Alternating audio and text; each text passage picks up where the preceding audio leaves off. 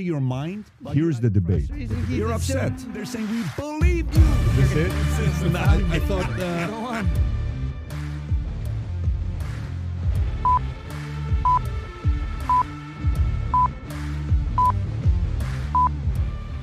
And we are live. Okay, fantastic. Folks, we are here, episode number 148. I've been looking forward to podcast for a while. We've been out this entire week. I've been in Orlando, but we got a special one for you today with, obviously, Adam Sosnick, but we got Vincent Oshana, a Syrian comedian, former Marine. We got them Air all. Force. Right No, there. Air Force. Air Force. My apologies. It's okay, It's because I'm not like the Marine. Nicer sleep, nicer rooms. You guys don't exercise. Yeah. You chose to exercise, Yeah. but it wasn't mandatory. Yeah, exactly. And then we also have Tony Hinchcliffe here with us. Tony, the legendary Hinchcliffe. I wasn't, what was it, Jacksonville. Yeah. And I was up there with yourself, Rogan, Hans. We had a great time, by the way. What a night it was. And I'm listening to you perform. Can I tell him one of your jokes or no? Sure. I'm going to tell him one of your jokes. So he says, you know, the other day I got a friend of mine that called and he was very concerned. He was concerned about his kid. I said, what's going on? He says, I just found out we're having a baby. I said, that's good news. Congratulations to you. He says, yeah, but some bad news because we're having a girl.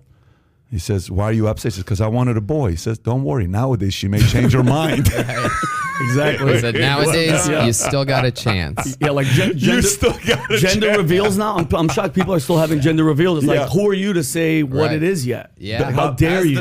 As the parent, how dare you say that it's a boy or a girl? You have to give it a chance. Well, listen. Cool thing about that joke, by the way, I'll jump in, is that that's a true, like, beat for beat, that was a real thing. We were at dinner, and it just happened just like that. And I go, nowadays, you still got a chance. You have to use it. Yeah. So yeah. do you I'm like, in oh, that shit. moment say, this is material? Yep. That's actually like my writing process is I just wait until I say something that makes everybody like slam the table at the right time, and then that's it. Well, there was a couple moments because I noticed everybody was dropping jokes during dinner. Yeah. And then Joe is very quick to say, yeah, that's not funny. Right, yeah. That's what we do. Live The editing. relationship was is great. everyone looking at Joe like, all right, was that good? Was that okay? Like, is Joe the seeking approval, like mentor, big brother at the dinner table? Not to the people that he's friends with, you know, but to people who it's their first time hanging out with him. That's always interesting. Tony, you guys go back 20 years. You guys go back a long time. Yeah, a really long time. We've been doing the road together for over a decade. So, like, that's a lot. Airplane rides and dinners and green rooms and shows. So, Who's part of that crew that's been on the road together with you, Rogan? Who else? well, I mean, Rogan's crew is famously like a bunch of badasses. Like, it's really, really comedians. A lot of the comedians at Joe's level don't take, you know, real hard hitters with them. They're a little bit afraid that they might get buried. You know what I mean? But he famously, I mean, Joey Diaz, Ari Shaffir, Duncan Trussell, Bert Kreischer, Tom Segura, all these guys that are now, super top of the food chain, have all been part of that. Is Theo Vaughn part of that crew or no? I think, we're all Comedy Store brothers, but I think he's only open for Rogan a couple times on the road. Yeah. So that's the Rogan crew. Yeah. Yeah, but to have headliners, bro, like that, hard hitters opening for you says a lot about who you are as a comic. It's like he said, you want funny people, you don't want the show to suck, but to have hitter, because, you know, the show climbs. And if Joe doesn't step up, then it's horrible. So obviously it's right. work. And if it's climbing by the time that it's to me, then, you know, it's on. Yeah. And How'd you get into it? How'd you get into comedy? Obviously during dinner I ask you, but for people that don't know, how'd you get into it? I mean, like most kids, I had a perfect regimen of a childhood to set me up for being a comedian. Really dangerous neighborhood, different, diverse neighborhood, very dangerous at the time. Single mom, dad, you know, crazy story with the dad, you know, everything. Just teachers were mean. You know, I was looking for any type of like love or respect from people, and getting laughs from kids in class back then was everything. It brought me like a certain amount of joy, and I would get in trouble, and you know, they would tell my mom, Tony messed up again. I'd be grounded, and then I would, you know, once I got back, I just couldn't stop. I couldn't stop making people laugh. And the teachers told my mom at a young age, like, he's never going to really fit in with society. Like, he's not going to be able to work a normal job. And it stressed her out. You know, I was her last kid, the fifth kid. Everybody else was already in college. I had much older siblings. Like, it's just a perfect little recipe for the four above you. Boy, what's the My brother's 12 years older than me, a sister 14, a brother 16 years older than me, and a sister 20 years older than me. So 2 and 2. Yeah. That's cool. Hold on, there's that big of an age. So you're the baby. Yeah, it's a crazy, crazy story. And yeah. because you guys are both comedians, did you guys both know that you were going to be comedians like when you were kids? Like, sounds like you had a perfect childhood of like, this kid ain't going to make it in the real world. Right. You know, comedy's kind of going to be for him. Same story for both of you or what? Yeah. I can't tell you how many times I got in trouble where my parents had to come in, you know, having Middle Eastern parents. It was like sitting and listening to everything that I did. And my mom's like, okay. My father's like, wait, once we walk into the house, watch what's going to happen to you. So I would just watch, like my father watched George Carlin and all those. I would just memorize that and he would make me act it out in front of like, my father would drink and he'd be like, Vinny, like he'd bring me in the middle of a room and be like, just go. And I would just do Carlin's whole set, swear to God. And they just dying laughing and drinking. And I just knew it.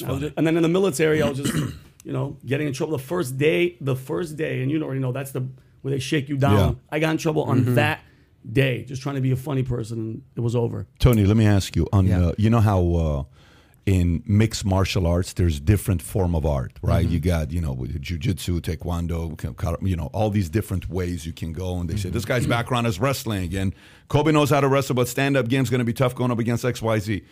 Is there different kind of art in comedy, like insult comedy, this comedy? What different kind of comedy is there? 100%. A lot of, I mean, insult comedy is just one aspect of it, but like what really, I think what it is, if we're using MMA as an analogy, is it's like, you know, some guys can do everything. In some fights, they'll do wrestling and surprise you sort of. And some people, even though it's like, you know, Nate Diaz is like a double black belt, like highest level jiu-jitsu guy. You don't want to be stuck on top of him, right? But meanwhile, you look at him and he's slapping around Conor McGregor, outboxing Conor McGregor, who boxed with Floyd Mayweather. You know what I mean? It's like, anyway, my point is a lot of comedians, I think, stick to an act, like a very set act, and some of them are more loose. Anything can happen. You're making major adjustments to what show is in front of you right then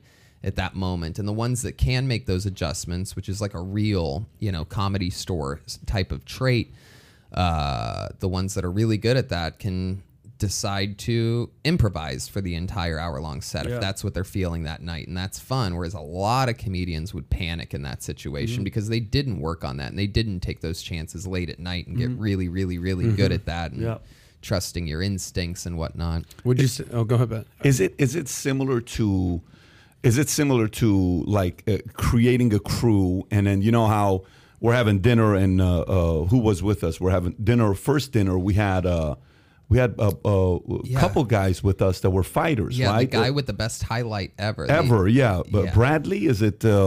With the fence kick guy? Not the fence kick guy. No, they're both studs, by the way. Yeah. One of them just he just got into UFC. He's doing his first fight, but the other guy, you would know exact. Bradley, I want to say. Anyways, he has this one kick. Remember the guy that kicks? He holds his leg. Yeah. And then he spins. And he flipped around. Knocks him out. I know. Fantastic guy. Yeah. Anyways, we're having this conversation, and he says, well, his training camp is from Michigan. Yeah. They train in Michigan, right? And then such and such training camp is here. This person's training camp is here. Yeah. Does comedy also have a, you know, crew that goes together and you kind of like one guy's at the front lifting the other 3, 4, 5 up? Is that kind of how it works? Totally. I mean, if it's working perfectly, then it's that on many levels. You know what I mean? Like the guy that you met that weekend, Hans Kim, that was his first ever arena that he's ever done. And he's a regular on my podcast as of only a few months ago, like 6 months ago. He writes and performs a brand new minute every single week, but he kept doing so good and stood out to Joe. And then so Joe let him open a couple shows and he completely destroyed. So Joe had him open more shows. And now all of a sudden he goes from sleeping in his car just a few months ago, even though he's been doing it 8 years, he was that committed that he just bought a van and put a mattress inside and like organized his entire life into this van. And now, I mean, he's, right there. He's at the big dance doing it. And I mean, he killed at that show, which means he's going to be on the next one. And sure enough, he was. Just on Wednesday, we did a show. And we did a show on Tuesday in Austin to prepare for it. And Hans opened that show, but he wasn't even scheduled for Wednesday. and he did so good on Tuesday that it's like, why don't you come join us tomorrow night? And Joe put him on the manifest, made sure his manager got him a hotel, you know what I mean? And so instead of literally the next morning, he's on a jet to do another arena because of how good he does. And that's like the Rogan way, you know what I mean? Is just he keeps people around him that are doing good. You get rewarded for that, not for kissing ass or schmoozing, because as you probably saw, Hans misses his face when he's eating and there's like potatoes everywhere. He's a disaster off stage, but he gets on and that's what he does. Now, Pat, are you asking these questions? Because I don't know if you guys know this. Pat's getting set ready? Pat's thinking about, there's a reason he's kind of bringing more comedians back on. Yeah. He's got some level of interest in this. Pat, do you have a type of comedy that you identify with the most? I don't know. I'm an amateur. I have no idea. But my whole style, the whole valuetainment is teaching through entertaining. That's been the style of. I've noticed that teaching through entertaining works. So meaning you have to entertain, make them laugh, to retain, to get people to pay attention to you, to sell. And in sales, you can just go out there and sell based on hey, here's what I have, here's the structure, or you can sell through winning them over and building rapport. That building rapport and building relationship it has an element of comic to it, humor to it. That's why a lot of comedians are either, they do either, storytelling or a lot of comedians have also done sales. They've been in sales, and it's natural. You get me to like you. I'm like, dude, I like this guy. Yeah. You know what? I'll buy from this guy. So there is an element of selling you're pitching. in comedy. Yeah, you're pitching all the time. Yeah. You're like pitching your jokes. It's like, I'm selling my life, my jokes to you. Laugh. You know what I mean? That's the payment, is you laughing. So let me see this. Guys, can you tell me if if it's working or not? We just had a glitch with, I'm trying to see if you can comment, if you can see us, and it's going good now, message me, because we got Comcast folks here, and I'm getting text messages. That's why I'm looking on my phone. If you can tell me you can steadily hear us now and it's fine, we'll get right into it. Is it much better now with the service? John, Mario, can you guys shoot me a text? People are saying it's better. People are saying it's better? Comments, yeah, they're saying it's better. Okay, fantastic. So let's get right into it. By the way, someone's asking me a question. What is this shirt I'm wearing? The shirt says Free Will. We have to talk about it because this whole thing got started. We'll get into it maybe later on. We got to talk about Disney. We got stuff to talk about with Netflix. Yep. We got to talk about Twitter. We got stuff that's going on in Florida right now with taxes and Obama, Spotify dropped them. Bloomberg says Obama's left. Did Spotify drop Obama's? Did Obama drop Spotify? Nobody knows. Nobody knows. And then there's CNN Plus, which crushed it. They did so well. Their launch is one of the greatest launches of all time. Really? They made so much money that after 2 weeks, they said, this is too much money. Shut it down. Shut it down. I mean, record breaking back in 2 weeks. Seriously. I just subscribed today. Things are tough. Next day. We also got to talk about what's going on. I mean, people are getting beat up. Tyson on airplanes. Tyson. Johnny Good for Depp by Tyson. Amber Good for Heard. him. I mean, good for Tyson. I'm assuming everybody here saw Tyson. Oh, yeah. With the video. Did you see the video of the guy recording the guy? Yes, and he's of like course. bothering him, and the other guy's laughing, and it's like, bro, there's only so many times you could poke a bear to the bear's and be like, all right, I'm going to beat your ass. Here's when what was your first reaction when you watched it? When he started hitting him, I was just like, I don't know how we got, because Mike has those little angles. He was rocking that dude's face, bro. But what did you think about? Like, what did you think about the guy? Not Tyson. What did you think about the guy trolling him? Like, how did you process him? I didn't get to hear what he was saying. Like, that's everything, right? Do we know what he was saying? What he did? Can you pull up the video? Because I think we can see the video. Yeah. It's not like it's a... and Tony, he was saying something about, because the guy recording was like, he's bothering Mike no, about not that shrooms. video. There's a better video. There's a video that shows... a side video. About shrooms, you said? Yeah, because the guy's like laughing. He's like, hey, he's bothering Mike Tyson about shrooms, and it's funny, and it's laughing. And then, dude, it took Mike a while, bro. The guy was talking for a minute, and he just couldn't Did you take hear it. what he said, Pat? Yeah, the guy's like he's in Mike because look, this is not fair to show that video. They're not showing this clown trying to clown Tyson. Of course. Yeah, that's what they're not showing. All they're showing is Tyson beating up the guy. Tyson's in his seat. He's not doing anything. This guy's over him. Is this the one? Yeah, look at this that, one. bro. Make this one bigger. Oh yeah, that's crazy. Yeah, like how much of that shit are you gonna take? Oh yeah. Go back a little bit. Yeah. I watch this. Oh, this is great. Oh yeah, that's exactly as long as you're allowed to do that nowadays. What are you thinking? Yeah, dude. Yo, done got lit, man. He over here rapping with Tyson. How many seconds can you do that to Mike? Mike Tyson trying to give us some shrooms. Trying to give us some shrooms. And then? Bro, look, he has his wallet out. He got his money out. Shit crazy as fuck. Should have never gave you his money. Peasants. And then all of a sudden, and then guess what? show the next clip. Yo, how much money is he gonna make though? How much money is he gonna make? Turn around, look at that. Yeah, he got dude, how much money is he gonna make, Pat? Think depends about on what that. he does. Think about how much money this. I mean, dude, that. I mean, I don't know. That guy, He provoked him, the but- thing that stands out to me is him leaning over Tyson's seat, physically. So He got rocked. I don't think he got rocked. Yeah, I mean, I think he got what he deserved Yeah, because of good the infiltration of his physical space. I think people punching each other for saying Right. something's bad, but that guy was physically annoying. Oh, it makes me happy though. Finally, it's like people are just. But listen, there's a famous quote on internet. Yeah. The quote is, Yes. everybody acts tough Yeah. until somebody punches you in the face. Mike Tyson said it. Exactly. That's Mike's Yeah. quote. Yep. So you know what? I like what Dana White posted. Did you see? That's what Dana White Yeah. posted about it, which is sick. Dana White says this, hey, idiots. Look at this. He says, hey, dummies, for future reference. Just move seats. Just move. That's so Yeah. badass.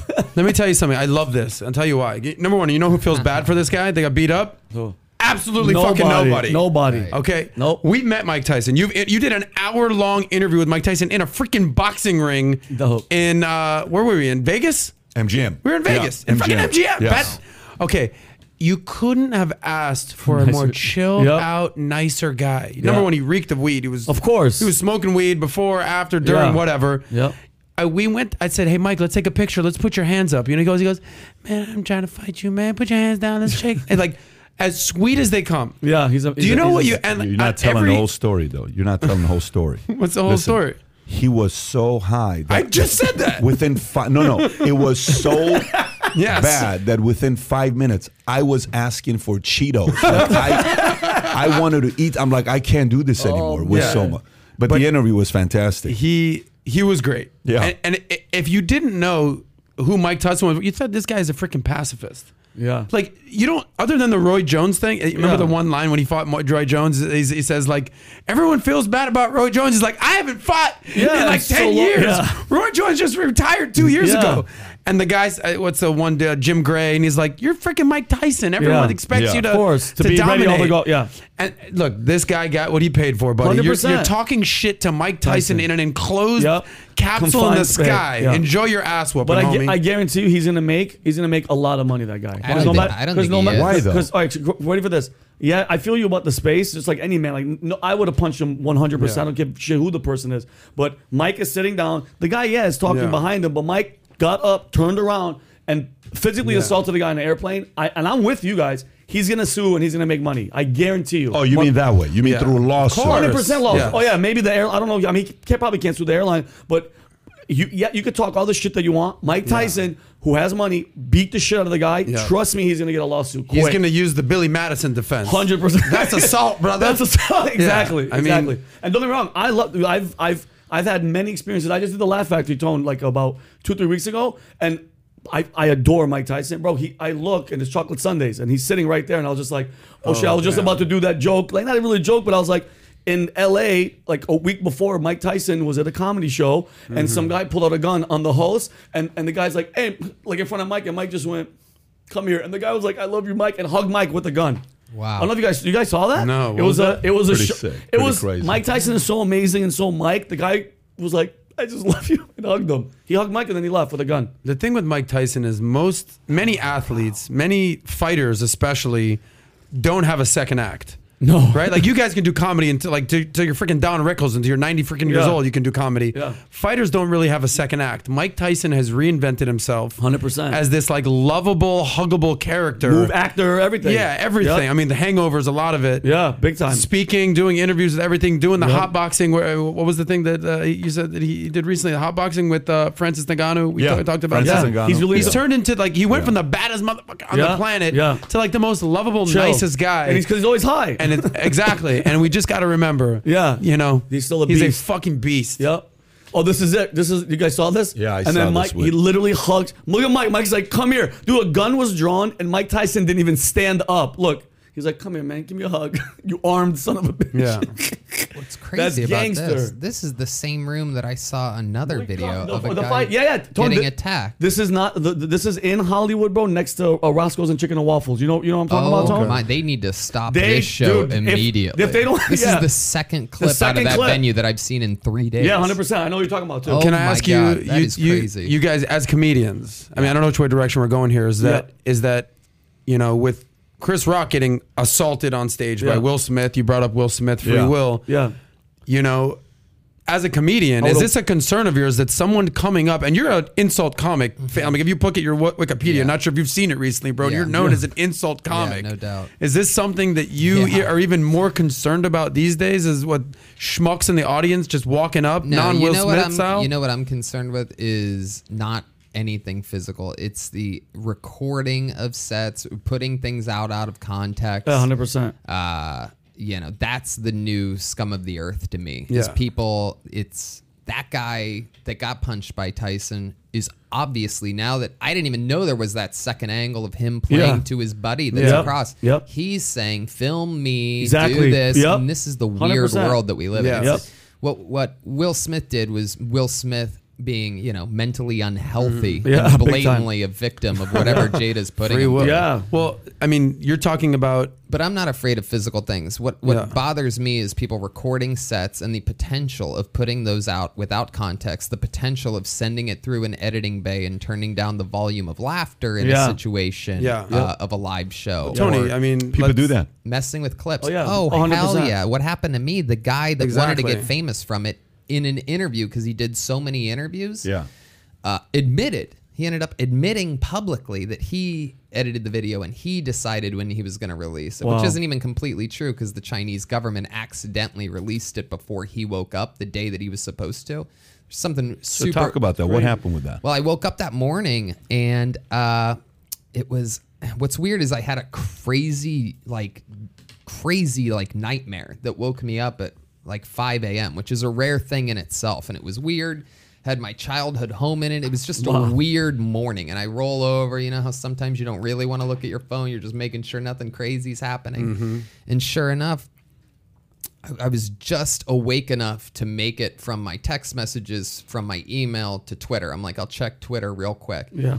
And that minute, a few minutes before, someone's like, all of these out of not making sense tweets, racist, you racist, fucked. And I'm like, wait, what?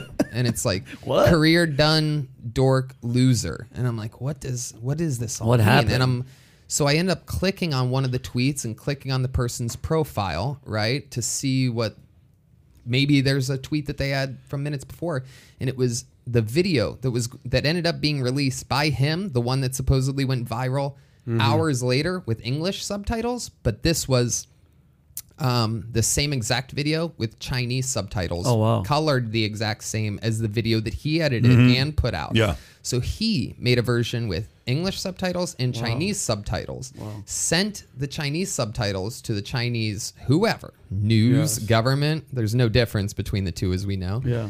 And they released it first. He must have slept in, maybe drank too much the night before, had a night, because he ended up not posting his thing until 11 a.m. Meanwhile, it was coming out of China at 5 a.m. And I have screenshots to prove all of that. You know what I mean? Because I'm literally like, what is this crazy Chinese video of my set? It's a workout set from last Thursday. I did an entire weekend of shows, hour-long sets in other cities that weekend somewhere else. Yeah. I'm like, why is my workout set, my riffing where I try new things and take major chances at a comfortable home club in my home city? Yeah. Why is this even out there? And then I realized at 11 a.m. when he posts, this is what happened to me, Happy Asian Heritage Month. Wow. Tony Hinchcliffe did this to me. And he hashtagged all of these Asian awareness, Asian hate things. What happened to you the next day? What happened career-wise? Did that help you? Did that hurt you? At the very, very time, it hurt me immediately because at the time, every news source is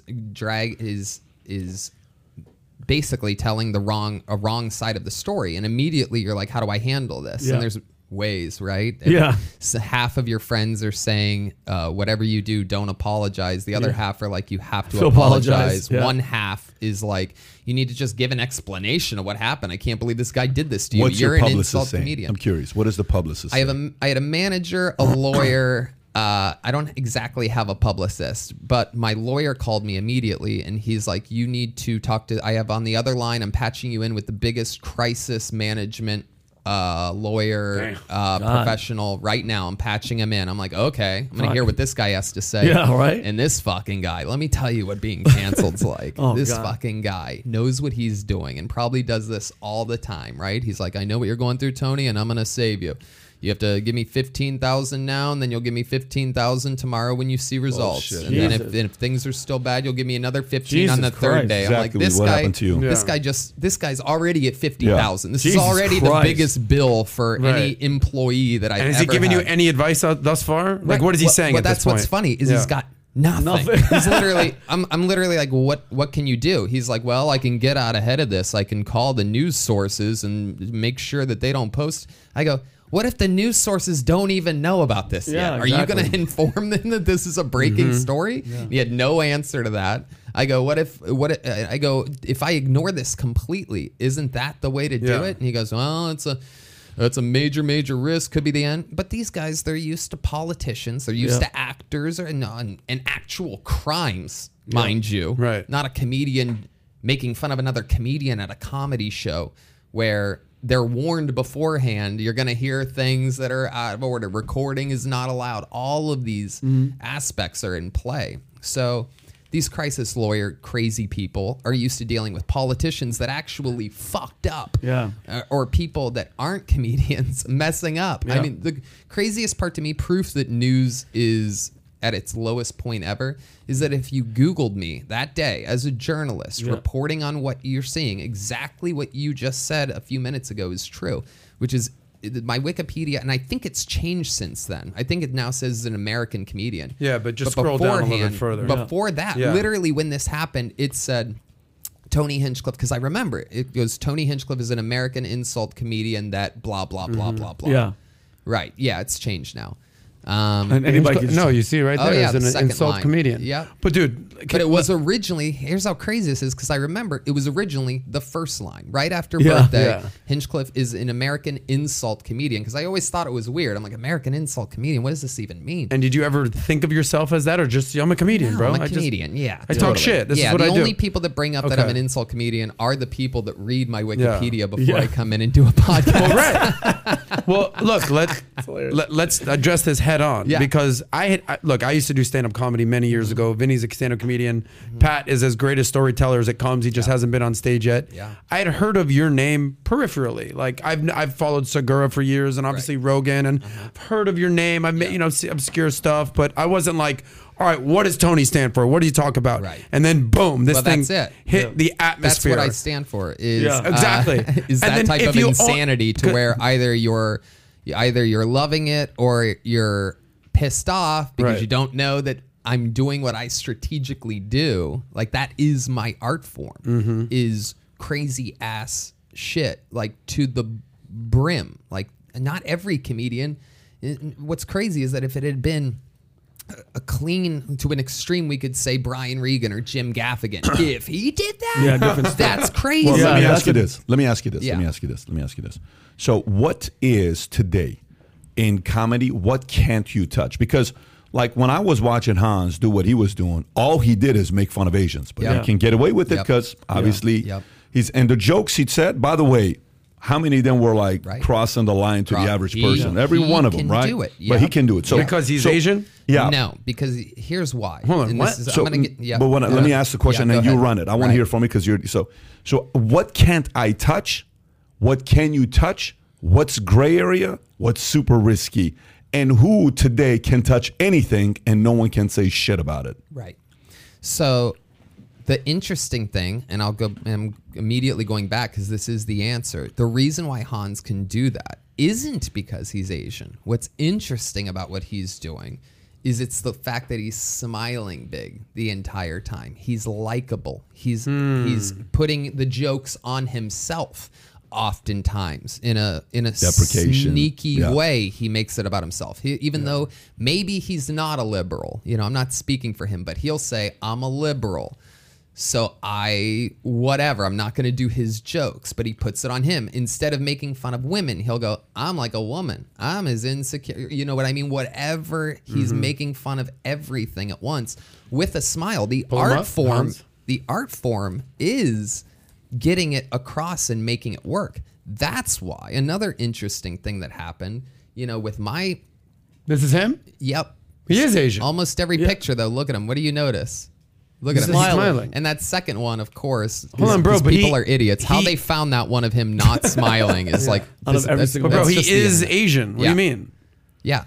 Okay, so yeah. Well, I mean, that's what I'm saying is that that's what I do too. Is it's about getting the things across. It's about making it work. If you're up there and you're literally, and that is to my own judgment here. Like I'm sort of burying myself because one thing that I didn't do in the video that got me in trouble was smile a lot, but it's because the reason why I did what happened there was because his whole thing before the 5 minutes of his set before I went up was white people are so mean. And he was doing things to try to get like not a sympathy applause break, but not funny, deep stuff. Like all that we would this, and you're expecting a joke. And he basically goes like, all we want white people is for you to be nice to us. Yeah. And it's like, I'm standing in the back getting ready to go on. And I think to myself, the funniest thing I could do right now on a Thursday night where phones are supposed to be locked up. It's my show. I'm the surprise on this show. Like, it's not my show. I wasn't headlining that show. That was a workout set on a show called A Secret Show. It's The Secret Show every Thursday because you don't know who's going to You're a drop-in. Right. I'm a drop-in. It's where I work out stuff that I thought about driving there or yesterday in the shower or whatever. It's a place to test out things. It's not your tight set. It's not your tight 20. You're testing shit out. Exactly. And because he was going, white people are so mean, white people are so mean, and then it's 5 minutes of white people are so mean. And at that point, I'm like, I'm going to go 100 miles an hour here. The funniest thing I can do after his set. And sure enough, again, when the whole thing was breaking, what's his name from TMZ, Harvey, whoever, of course, he took the interview, this moron comedian that tried to do this to me. And he took the interview and with Harvey, and he goes, all I heard in that video was some laughter. And he goes, well, yeah, but you should have seen the looks on the people's faces. I'm like, what are we talking about here? Yeah. So back to Pat's original question: what's off limits? What's gray? Nothing is off limits if you can sell it. If you can do it with a smile and get a big laugh, then nothing's off limits. It's about that getting laughter. Period. I definitely think, he's right. And some people are going to be offended, but if you have half the crowd dying of laughter and the other half is, oh, that's amazing. That's the love. I forgot which special it was with Louis C.K. Anybody could talk the hell with your race. You could talk about anything. If it's funny. Louis C.K. special, Tony, I don't know what was the name of it, but it was his N-word joke where he's like, he actually says the full N-word live, and it was one of the most brilliant jokes where he's like, white people got away with saying the N-word because when you say the N-word, you're making me say it in my head. He's like, why don't you take responsibility and you say it? Anything, bro. And nothing is off limits, but like you said, you got to be, it has to be funny, bro. It has to be something where people go, oh shit, like that's a great written joke. So any race, dude, I'm Middle Eastern. I could talk about anybody. You know what I mean? Anything, anybody, any race, any situation, as long as it's personal to me. If it's funny, bro, people are gonna laugh. I do a lot of the rooms I do are predominantly, African American. I talk about everything, bro. There's nothing that I don't talk about. Well, Pat, do you ask that because you think that there's certain things that should be off limits? There's certain things, that are universally funny. Like, do you have any strong opinions on like, all right, there's certain things that are completely off limits? Like talking, like for instance, in UFC, what's the guy's name who just beat Masvidal? Colby Covington talks shit about Dustin Poirier's wife and kids. Oh. Like, to me, that is, I guess that's not off limits, but that is fucking disgusting. Right. Yeah, but, free speech, do what you want. Yeah, but that's different. What that does is, if anybody laughs at that, you're like that. Yeah. I don't know if that makes sense or not. Like, if you think that's funny when Kobe says what he says about Dustin, or he says that about Jorge, and he says that about all this stuff, it's just a matter of time until somebody look, Masvidal found him in a restaurant and he comes out and he gets into a fight. You can't say stuff. You know, I'm telling you, if he says that to the wrong UFC Armenian fighter, I'm telling you, it's over for that guy. You can't talk like that to people. You just cannot. So set that aside. That to me is in a different category of disrespect. Yeah, I don't know where you want to put that. And it's the person that's doing it, right? A fighter is one thing. A politician saying something is another thing. Like, but a comedian, we're supposed to be the ones that are sort of a little bit responsible for pushing the limit strategically. There is an art. Yeah, but I think you need to be free though. That's my concern. I think you need to be free. I think I'm concerned if you're not free. I run an insurance company. Okay, so we just had a convention. We had a few thousand people. I've been in Orlando the last few days, and we had a great time. We made the announcement on speakers, by the way. So we have Penn & Teller's performing. We're shutting down MGM Grand for a week. In August, 15,000 people will have at this event. I'll have Penn & Teller open up. Then I have Nelly is going to be performing, putting on a concert. We have Kurt Warner will be speaking. Then we have Layla Ali will be there as well. And last but not least, you ready for this one? I'm ready for Shaq. it. Shaq. The Diesel. After the Kobe interview, he blocked me and messaged me, pissed off because that whole interview got 300 million views and it was all over the place. Are you going to do the same thing you did with Tyson, or what do you like the same kind of vibe? We're going to have we'll see what's going to happen. It should be a good conversation because he said that's the stupidest question you ever asked. But here's what I did. Let me tell you what happened with me. So I'm coming up in business and I'm learning from these advisors and mentors. And the rule of thumb in business is what? Never talk religion, never talk sex, and never talk politics, right? These are like the three things. Whatever other things that people want to add to it. I'm like, you know what?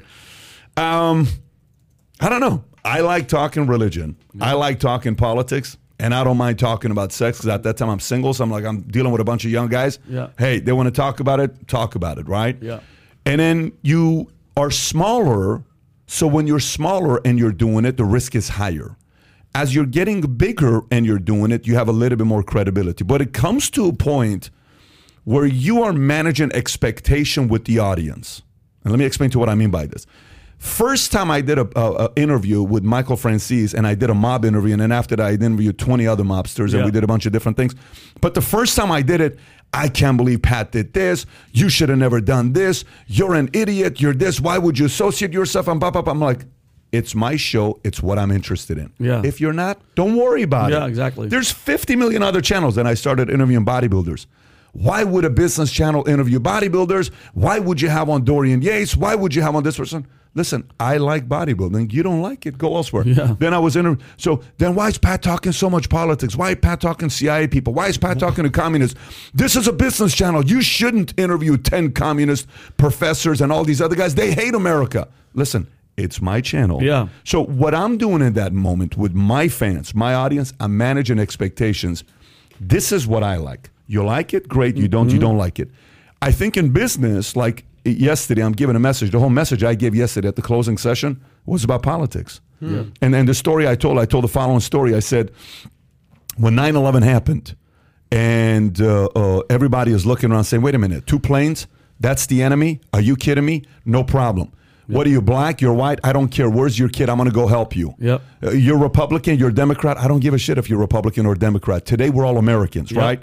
What happened the last 2 years with COVID is we said COVID came and say China's the one that caused a lot of this. Rather than saying that's the enemy, we said, you're a Republican before I'm an American. I'm a Democrat before I'm an American. We forgot the fact that we're Americans first before we're political issues. Now, 10 years ago, 12 years ago, I had dinner with George Will and I first talked politics.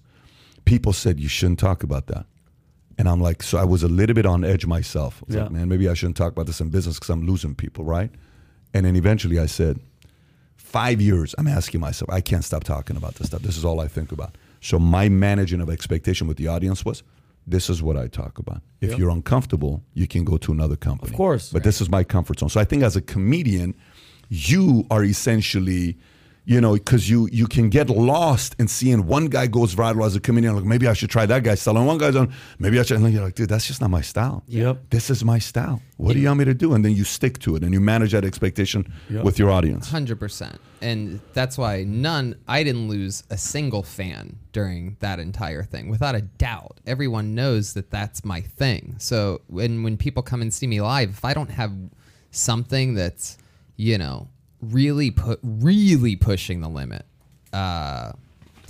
then they're not getting. They what feel like you paid cheated for. them. Yeah, Right, they're like, exactly. what are you doing, bro? Right. You pushed the limit. All we did was laugh the whole time.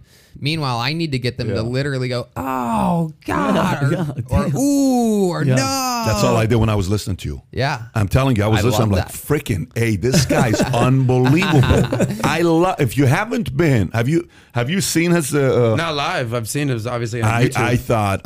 I thought Tony's message was unreal. Hans was third. You came right before Joe, and then Joe came up, and Joe did what Joe did. Yeah. But dude, you were just going like this. You were going like this, and it's funny watching you how you handled. At first, one of the mics wasn't working. They brought the new mic, and you just in control. You're dressed in your, thing that you have, and you did what you did. But again, I want you to be free. Yeah. I want comedians to be free. I want a comedian to offend me. Go ahead, say something. I'm Middle Eastern, Armenian, Assyrian. Say something. It's okay. I want to hear it. But it better be funny. You know what I mean? Make me laugh. Bust my balls, but it better I think be funny. that's what you guys are saying, that in your world, if you can make it funny. 100%. Yeah. Well, let me ask you guys, Tony. Yeah. Sorry. Well, I mean, look, I think comedians have a very necessary role in society, especially right now in America today. Yeah. I think as far as we talked about, this whole conversation basically started on, I remember when I almost got canceled, right? Yeah. So we're talking about cancel culture right now.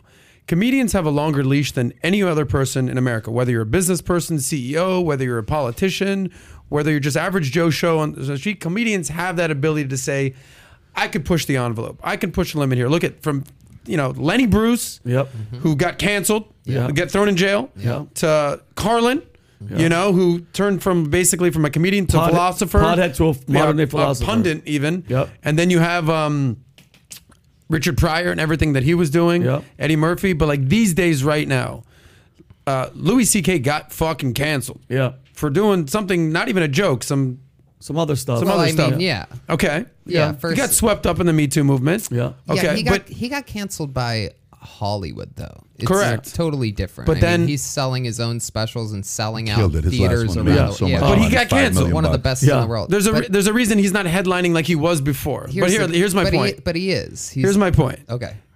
Dave Chappelle, they tried to cancel Dave Chappelle. Right. Yeah. Whether you believe that or not. Yeah. They They tried. tried to cancel fucking Rogan. Right. Yeah. Of course. Like everything is like the end whole the end thing, the da da da da da da. Yeah.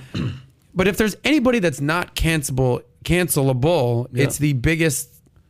The people with the biggest microphones and the biggest leash are comedians. As a comedian, do you feel a sense of responsibility to say, all right, things are kind of crazy here in America right now. I gotta add like Tim Dillon is great at this kind of stuff like that. Right. Yeah. Do you feel a sense of like, hey, you can't cancel me. I'm a freaking comedian. Like this is kind of my job here.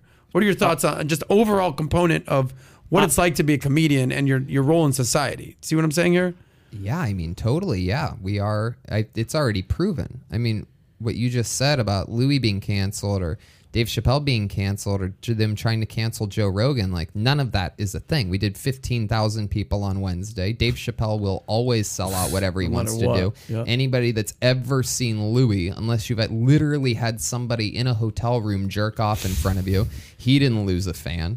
I mean, you can't cancel that which works. If it's not funny, that's different. Yeah. But you can't cancel comedians. It's just impossible. What you can do, what the one option is you have to hope that they get arrested. Like Bill Cosby is canceled. Yeah. Right? But he's out now. Right? Even though he's free, and if he does stand up, he'd sell out in a heartbeat. He would sell out with his crowd. In a heartbeat. Bunch of creeps. Bill Cosby would 100% sell out in hours. Arena, whatever. Trust me. So, but Tony just said something very important, though. Tony, if you don't mind unpacking that, you said, but Louis C.K. got canceled with Hollywood, not canceled. Right. So unpack what that means to you. So he was writing and directing and producing and acting, and those things, you're leaving it into these corporations' hands all of a sudden. And the second that happens, you've given it to them. You know what I mean? Luckily, Netflix was put on the pressure cooker with the Chappelle stuff. It wasn't Chappelle who was getting hurt by it. It was them, right? Because they're going, Netflix, take this down or else you're against transgender, whatever, which if you listen to the joke, there's nothing to even be mad at all. It's just him covering a subject, getting laughs, being actually a supporter of transgender rights, but nobody listens to anything. It doesn't matter. And what they're saying doesn't matter. Those people that the Twitter mobs and everything, they don't care at all. They're bored. They're always looking for their next thing. And, they're always moving on. But getting canceled by Hollywood, I mean, he wanted to do that stuff. And now, and I know what's going to happen, he's going to make things with his own money. And he's going to make more money because the next thing that's going to be the next thing, or perhaps the tide is turning as we're seeing with Netflix and Disney and HBO winning this race. Because why? Because they tend to stick with absolutely good content. It's not about this or pandering towards this.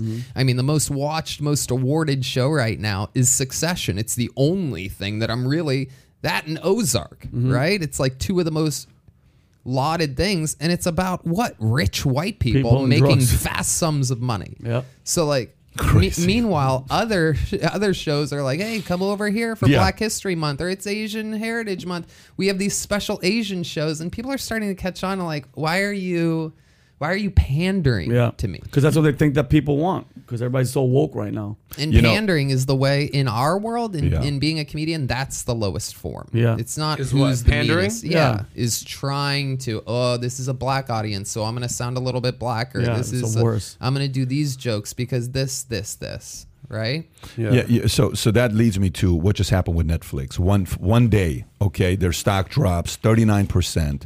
They lose over $50 billion in a day, folks. We're not talking like, $50 billion in a year, and that's a lot of money. In a day, they lose $50 billion, $52 billion.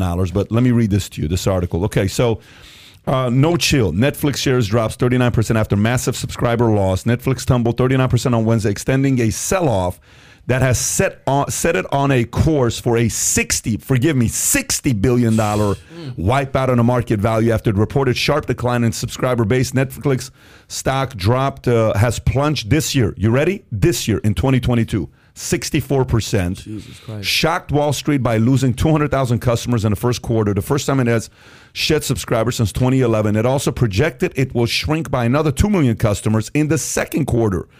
So let me get this straight. So they lost 200,000, and they're saying they're going to lose 2 million more thou in the second quarter. The drop in the customers has led Netflix to break some of its long-standing rules. It will introduce a cheaper advertising-supported options for subscribers in the next couple of years, and will start cracking down on people sharing passwords even before. By the way, can you go to Twitter and show what I just tweeted about Netflix a couple of days ago? Go to my Twitter account if you can.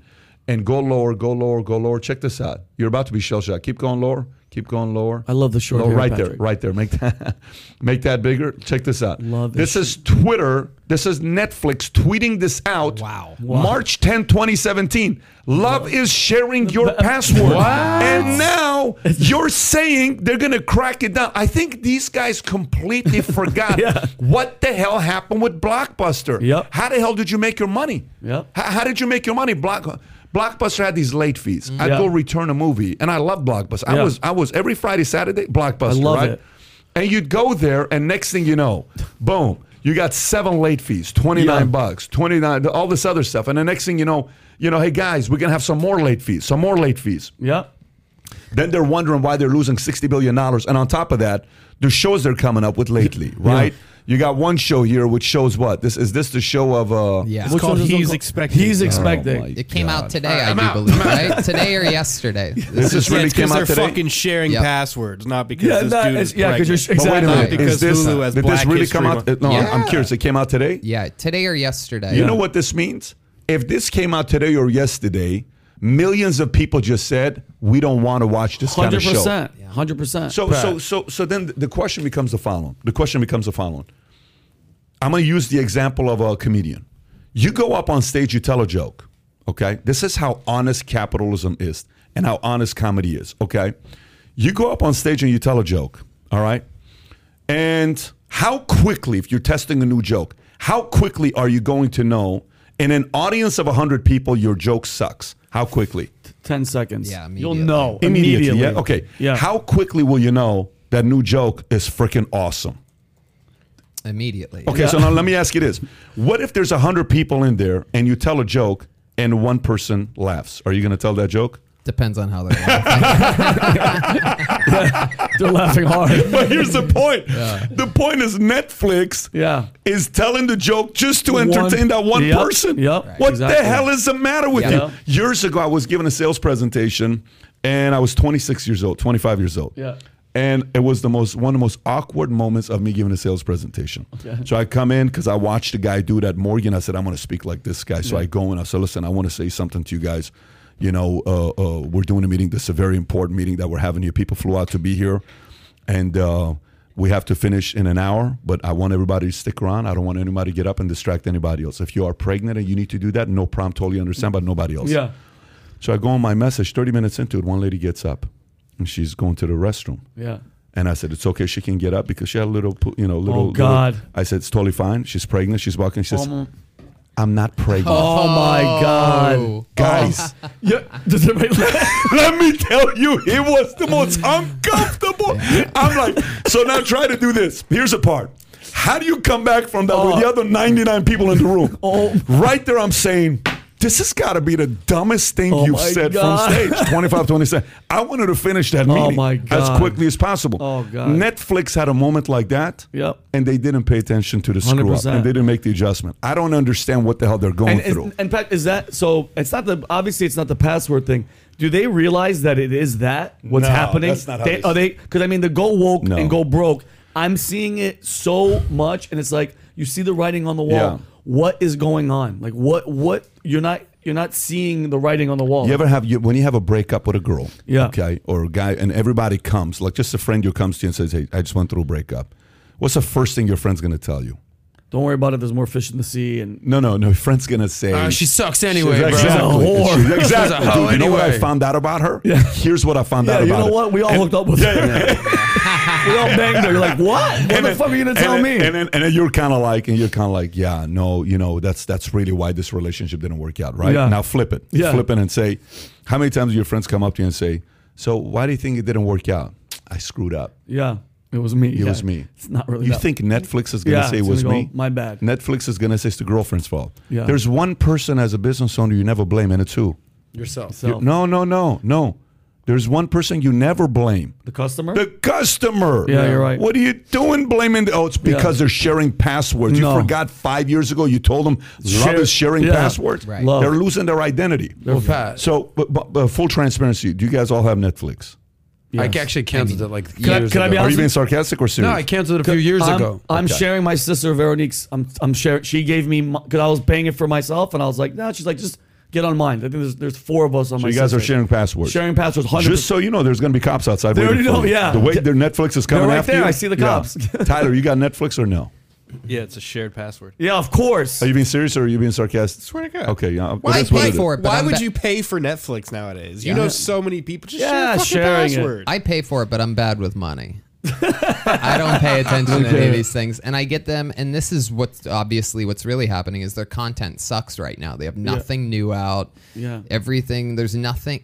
You're always one project away from having another so many subscribers. I mean, House of Cards was unbelievable. That's what started it, right? People are like, you have to watch the show. Yep. Kevin Spacey's killing it. You can't blink. It's unbelievable, and that's what happens. HBO, same thing. I mean, they are the standard. Game of Thrones was the most watched thing on TV. Sopranos was unbelievable. Yep. They have all the awards to prove it, but most importantly, they have the people's attention. Succession I agree with you. Is unbelievable. I'm a byproduct. Yeah. I subscribe to Netflix.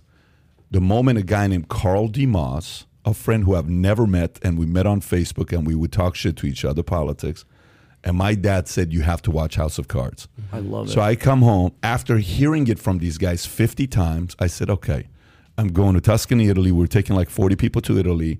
And the night before, I got a flight the next day. Jen's asleep with the baby. I go in the room and I said, let me watch one episode. It's probably bullshit anyway. I said, babe, we got to get this app Netflix. Yeah. So we get Netflix, and then I watch one episode, and then I finished it at 7 a.m. Fuck, okay? yeah, I'm like, now amazing. Next day, I slept on the entire flight to watch House of Cards. So you're right. Meaning, you are one show away from fixing That's this, it. Yep. but they Right. have to fix it. Right. But just- you can't do this, Bo. You got a great platform, Right. Yep. great technology. Yep. You kicked everyone's ass, and you make this stupid of a mistake because 0.1% of the audience is complaining. Yep. Are you Yep. out of your That- mind? that's how- Paramount Plus got me 5 months ago. They put they're so smart that they put the only comedy that I even watch is South Park. Oh, it's on And- Paramount. Oh, I didn't know that. And well, no, it's not. But they Oh. put 1 hour special. They did one thing, but you couldn't get it on YouTube. You couldn't get it on the Comedy Wow. Central. You You have to couldn't get subscribe. it on the Hulu. All these different platforms that they're on. They're so smart. They made such a smart deal. I can't imagine what they gave the Oh, South God. Park guys for this. For a- But they go, the only way you can see this episode is by subscribing now to Paramount Plus Wow. for whatever it is, Yeah. $5.99 a month, however much it was. And this is what they're banking on, is that people are going to forget that they're subscribed course. to the thing. I mean, I've paid for 5 months for something that I watched for an hour. I'm it's like sure a I gym finished membership. it, but But- it's but- it's Can I that. ask you something, Pat? By the way, let me just say this, and then a question. I think Netflix is worth $20 a month. I think Netflix is worth $30 a month. I know it's people are going to be like, Pat, you've lost your mind. Netflix has so much content. It's worth 20, 30, 40 bucks a month. I paid 125 bucks a cable. I'd pay 99 bucks a month to Netflix. So this thing, when people say, oh, they lost because they raised prices, bullshit. They didn't lose because of they raised prices. Yeah. They started trying to win and bow down to a 0.1% small- of audience, yeah. thinking that's, and Yeah. they screwed up. Yeah. People would be willing to pay I would pay 99 bucks premium to have certain benefits over anything else. I would pay for it. So it's not a dollar thing that people are bitching about. Folks forget, just 20 years ago, we were paying 100 bucks cable. Yep. Let me say this one more time. 20 years ago, in the 90s, people were paying gladly $100+ a month for cable. So don't tell me it's the 12 bucks a month, Netflix, all this Right. stuff. Their leadership team Yeah. royally screwed up. And I'm sorry, on go ahead. cable, if you miss the show, it disappeared. Yeah, you never get to see it again. Unless you, This is the unless you, sickest technology. Yeah. Yeah. Yeah. Go ahead. Well, look, I want to get your perspective on something, not as a father, not as a consumer, not as a content creator, but as a CEO. Because for as long as I've been doing stuff with Valuetainment for the past few years, we've actually applauded Reed Hastings for being such a brilliant CEO, right? Yeah. He wrote a book called what? No Rules Rules. Yeah. Right? And we've actually been singing his credit for years, okay? So I want you to put your CEO hat on right now for a second and ask yourself, okay, they clearly are having some sort of board meeting right now, being like, all right, guys, during COVID, 2020, 2021, they were on top of the world. The subscribership was up bananas. Everyone was on lockdown. Up until, 6 months ago, Squid Game, which I never saw, was the biggest fucking show in the history of Netflix, them. of Yeah. everything. Yeah. Dude, you're the man. You're the best. You're the best CEO ever. And now, boom, just like that, their stock has dropped, crumbled. Netflix has basically been kind of canceled by the market. So you as a CEO, what is Reed Hastings saying right now? He's got to be having like a war room conversation with his team, saying, guys, huddle up. He probably has crisis mode. He probably has a picture of that pregnant Asian guy, and he's like, "I don't ever want to see this shit again." So let me tell you what I just Potentially. did. Here's what I just did. Go I ahead. just went on Crunchbase and I looked at who sits on their board. It's the first thing I did. Okay. You got Rich Barton, who sits on their board. You got Timothy Haley, who sits on their board since 98. You got Jay Hoke, who sits on their board since 99. You got Ann, who's been sitting there since 2010. You got Ann Sweeney, who's been there since 2015. Brad Smith, who's been there since 2015. And then you got Matthias Dopfner, who's been there since 2018. And then you got Reed, who's been there since 97. Okay. Do you remember when the whole thing happened with Twitter and everybody was bashing, Jack Dorsey's this, Jack Dorsey's that, Jack Dorsey's this? It's Jack. I can't believe Jack Dorsey, kicked suspended or, silenced Trump. And Jack was kind of like playing the, neutral side. And I was like, oh, it's all Jack Dorsey's fault. And then Jack Dorsey resigns and boom, he kind of works his way out. I think May's going to be his last month to be the executive chairman. And a new guy comes in and takes over. I'm like, oh shit, Jack was actually not as bad as the new guy is, right? The new guy changing him, all this other stuff. And now, Musk is talking about potentially buying Twitter. And in doing so, he's thinking about doing something with Dorsey. Why is Dorsey's name being mentioned again in something like that? So anyways, so the point is, I don't know if it's Reed.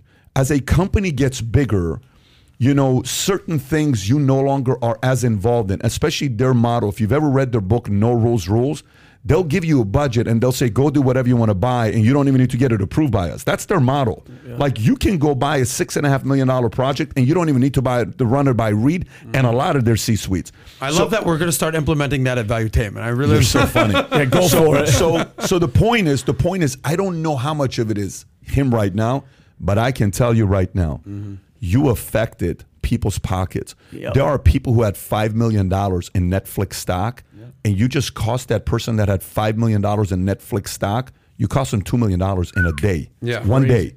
$2 million.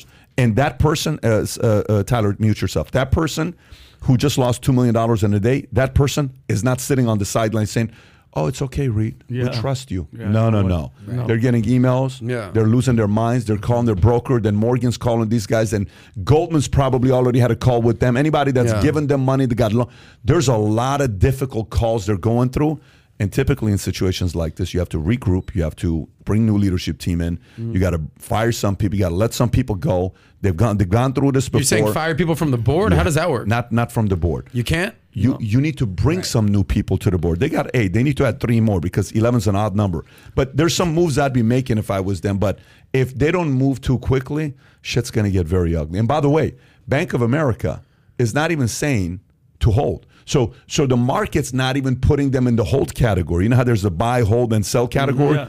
They're in the sell category. Jeez. They're not even in the hold category. So people are not even saying it's over, meaning brace for impact, it's going to go lower. I didn't say that. A lot of the analysts are saying Let me go that. one step deeper with you. You know how we play that game with a lot of the people? Okay, who are the most important... CEO, board member? No, not so much that. Like universities...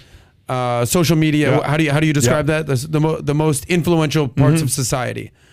What are the reasons? The top 5 reasons that Netflix is it because they pandered to woke culture? Is it because of content? Is it because of competition? Because of Paramount, Disney, and Amazon? Like, what are the 3 or 4 reasons that this is happening? It can't just be, well, their content isn't that good, or because they got a pregnant guy. There's got to be some business reasons. One of the worst things that happens to athletes I saw a Conor McGregor video I showed yesterday in front of the guys, and when he says, people say a loss is really going to be bad and blah, blah, blah, blah, blah. He says, let me tell you what's worse than a loss that can ruin your career, a win.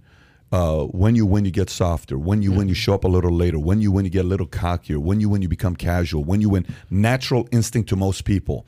These guys been winning for too long. It's like, how many consecutive quarters have you been kicking ass? Yeah. You gotten cocky. You're throwing your weight around. You're like, oh, we got a Grammy. We got the Oscars. And all this. Here's who we are.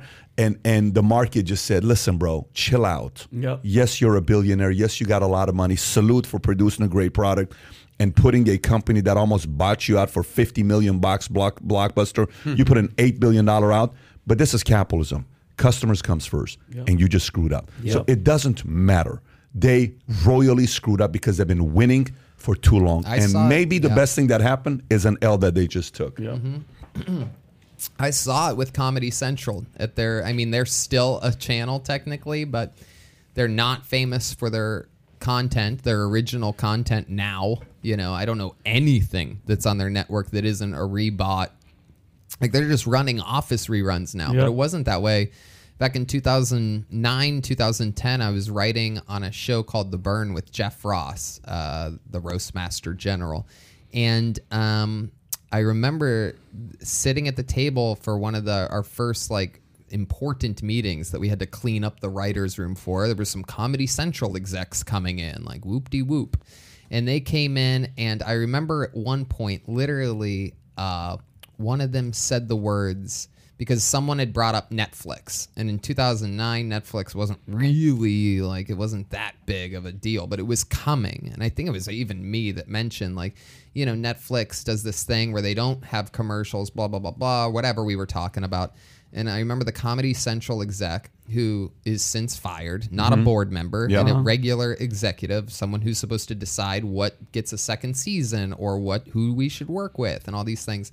And I remember him specifically saying, we are Comedy Central. We are the comedy go-to on cable, and people will always come back to us. Can't be like that. No way. This is not how market works. You're in the room when this happens. He was gone 2 or 3 years later. And not only is he gone, but And these guys, again, Hollywood, they all hire each other's friends. I know these guys are all executives at Apple now and here now and Netflix now, by the way, because they need people with resumes that look like they were doing something. But meanwhile, they were sinking the ship as it was going on. They buried this show, which was hilarious. Granted, I'm a little bit biased because I was one of the writers on it. But I mean, all these shows that should have been pushed, they hide behind reruns of something, for example. You don't get to decide if you get picked up, you don't get to decide where your new show goes. So executives are making bad decisions after bad decisions. They debut a new show, but they're putting it after reruns of this old show.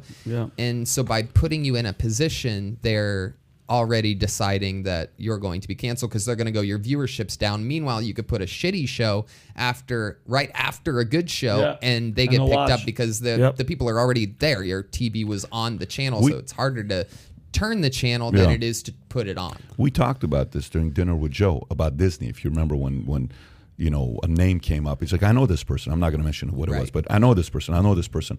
So, by the way, somebody just commented in the comment section, so they made me take a look at this. Ackman loses more than $430 million in one day because of Netflix. What? Okay, so this is when it gets scary because people like this start calling. When Carl Icahn lost money with AIG, do you know what Carl Icahn did within 2 months? Every day he bullied the CEO until they had to fire the CEO, and the CEO had to step down. Guys like this have so much power where these are the guys you don't want to piss off. Like, you know how in Russia they talk about Putin and say, who should Putin worry about? And what do they say? The family, the oligarchs, the oligarchs. The rich. If they say anything, you don't want. This is oligarch, is who it is. Ackman is part of the oligarch. If you look at it from that standpoint, but you said something, and it made me think about this. I've been processing the understanding of the meaning of fear in a different way. There's certain words in my life I want to have a better understanding of what this word means. I was always curious about the word lazy, like why are we lazy? And then more I realized, okay, boredom stems from laziness. If somebody gives a boring joke, you're going to become lazy and your body gets tired. Great, I want to know what it means to be lazy. But fear is so confusing because we've been campaigned with the shirt that we all wore as kids that said what? No fear. No fear. Bullshit. I'm probably extremely afraid. And let me explain to you what I meant by this. So somebody's asking me the question and explaining fear. I'm like, let me tell you, when I go back and actually pause, like, how we all say the answer because it's the right thing to say. And like, is that really who I was? Yeah. Let me think. I'm a pretty scared guy. And what do you mean by that? I was so afraid of my dad dying and my kids never meeting him because I never met my grandma. I never met my grandpa. You have no idea how scared I was at that. I would have nightmares in the middle of the night. It's not fear of, oh my God, I feared this. But it was such a fear that created such a sense of urgency for me to get to work because now that fear is gone because all my kids know him so well and they love him. They love their grandpa. Yeah. That fear is gone. Now the next fear is, I don't want to walk my daughter down the aisle and she marries a schmuck. In that moment, I'm giving her up.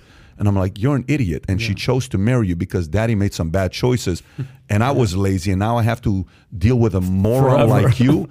I want her to choose to marry a moron because she chose to marry a moron, not choose to marry a moron because he makes $60,000 a year and he's going to support. I don't want that to be the reason from a place of fear, right?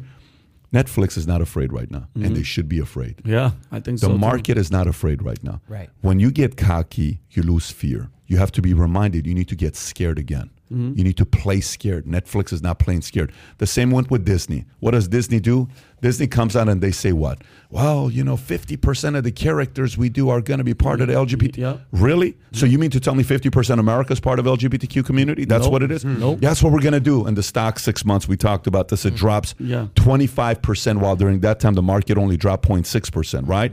And then what happens this week? Here's what happens this week with Disney. Disney goes to Florida, and DeSantis, who is an expert in bullies, does the following. Disney to lose special tax status in Florida amid Don't Say Gay clash, the Boston Globe.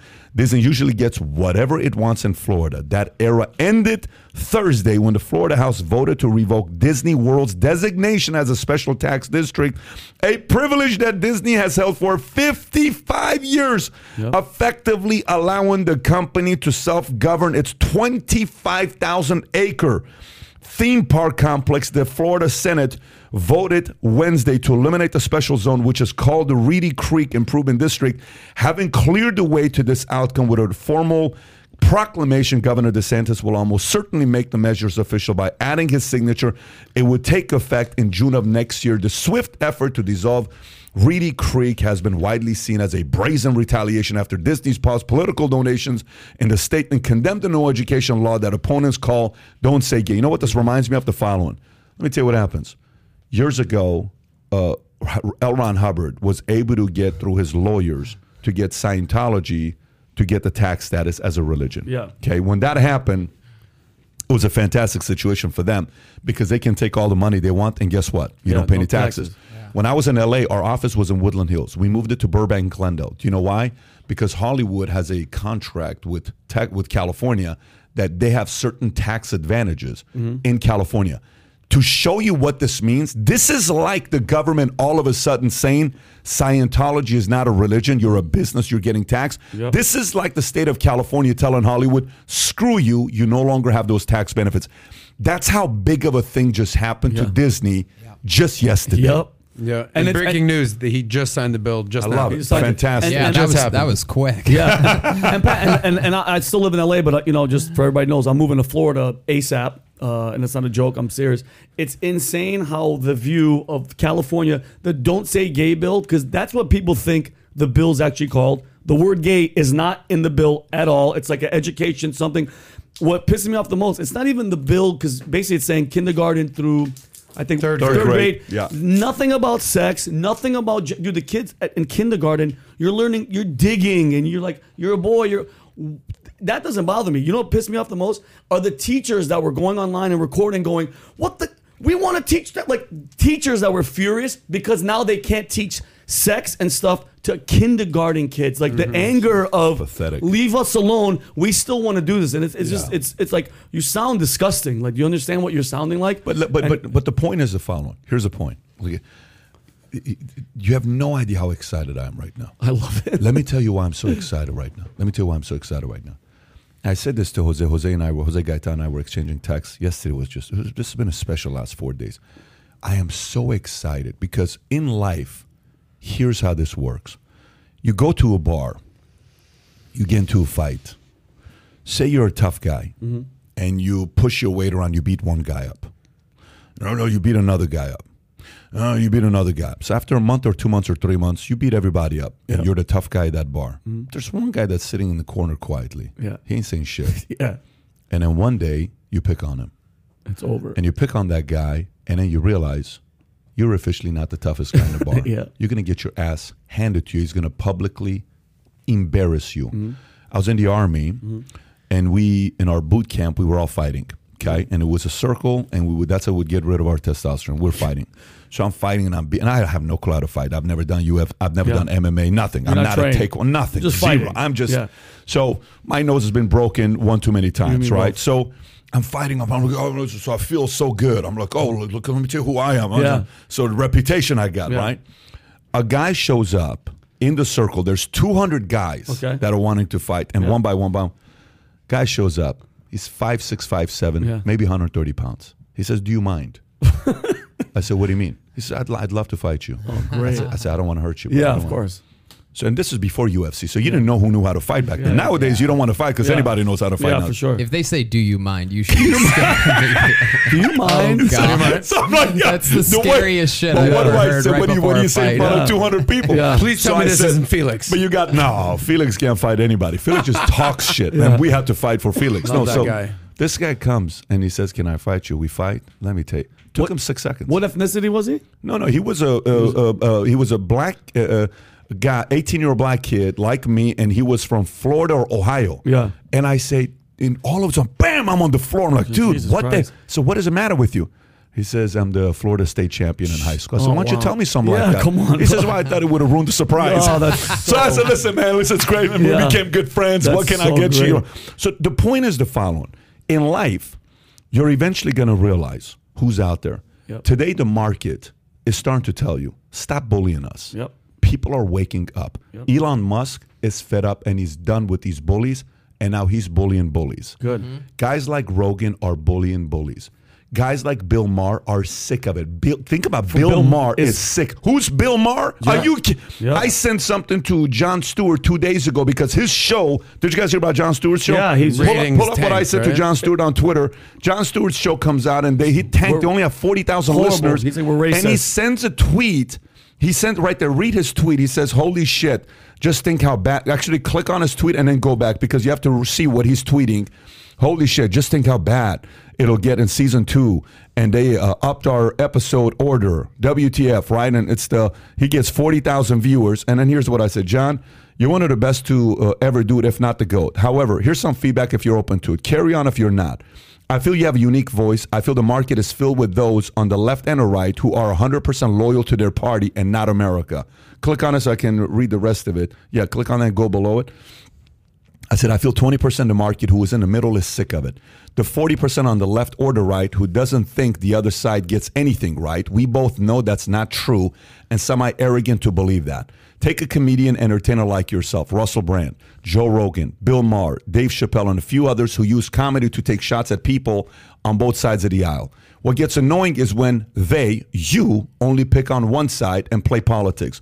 Loyal to the people whose birthday parties and functions you attend.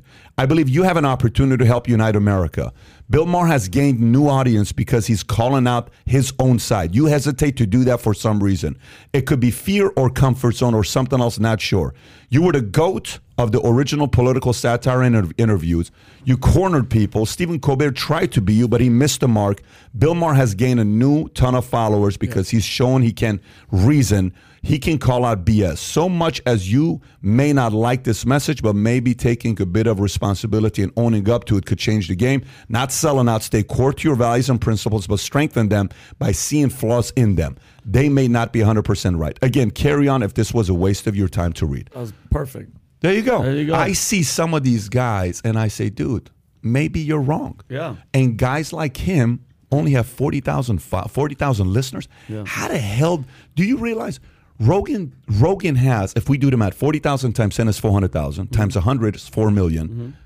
Rogan has 300 times more listeners than Jon Stewart. Yep. Yep. Not 3 times, folks. No.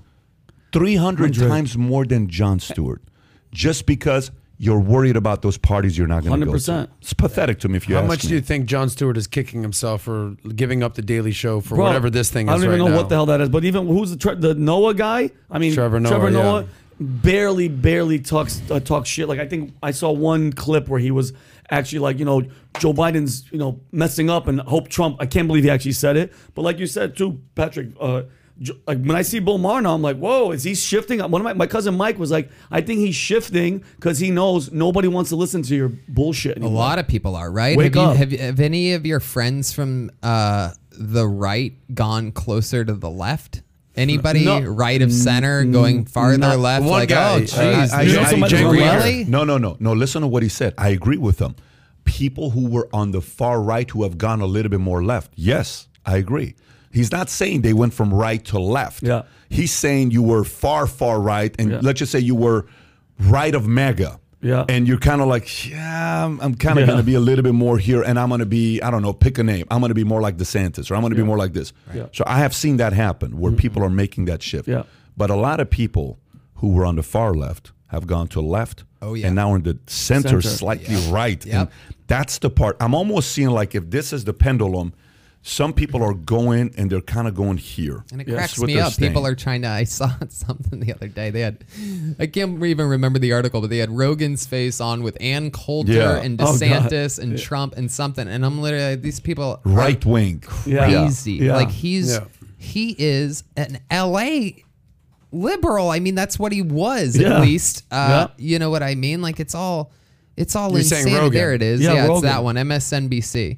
Yeah, look at They that have picture him on too. with these people because he's a right-wing hate monger, Bro. is what they're saying there. Which is- Meanwhile, he had go back Bernie to it. Sanders. I can't It's, believe that. it's I haven't seen Washington this. Post. Yeah. They canceled Libs of TikTok. Yeah, they canceled it. Let me remind you, this is the guy that endorsed Bernie Sanders Yeah. for president of the United States. Yeah. And now he's a right-winger because he's big, Yeah. because he has And- the and most Pat- successful show. And Adam, Libs of TikTok is just It's girl retweeting that's people that retweeting- fucking make videos Yeah, themselves. retweeting teachers that are speaking in front of a camera in their own house or their office, and she's just reposting it, and they canceled her. Is that insane? Well, What- and then the same girl that wrote this article went out on CNBC and cried on air because she had such a hard time because people were doxing her. Yeah, and there were mobs. And what does she do? She went to goes the to house. this girl's house, Yep.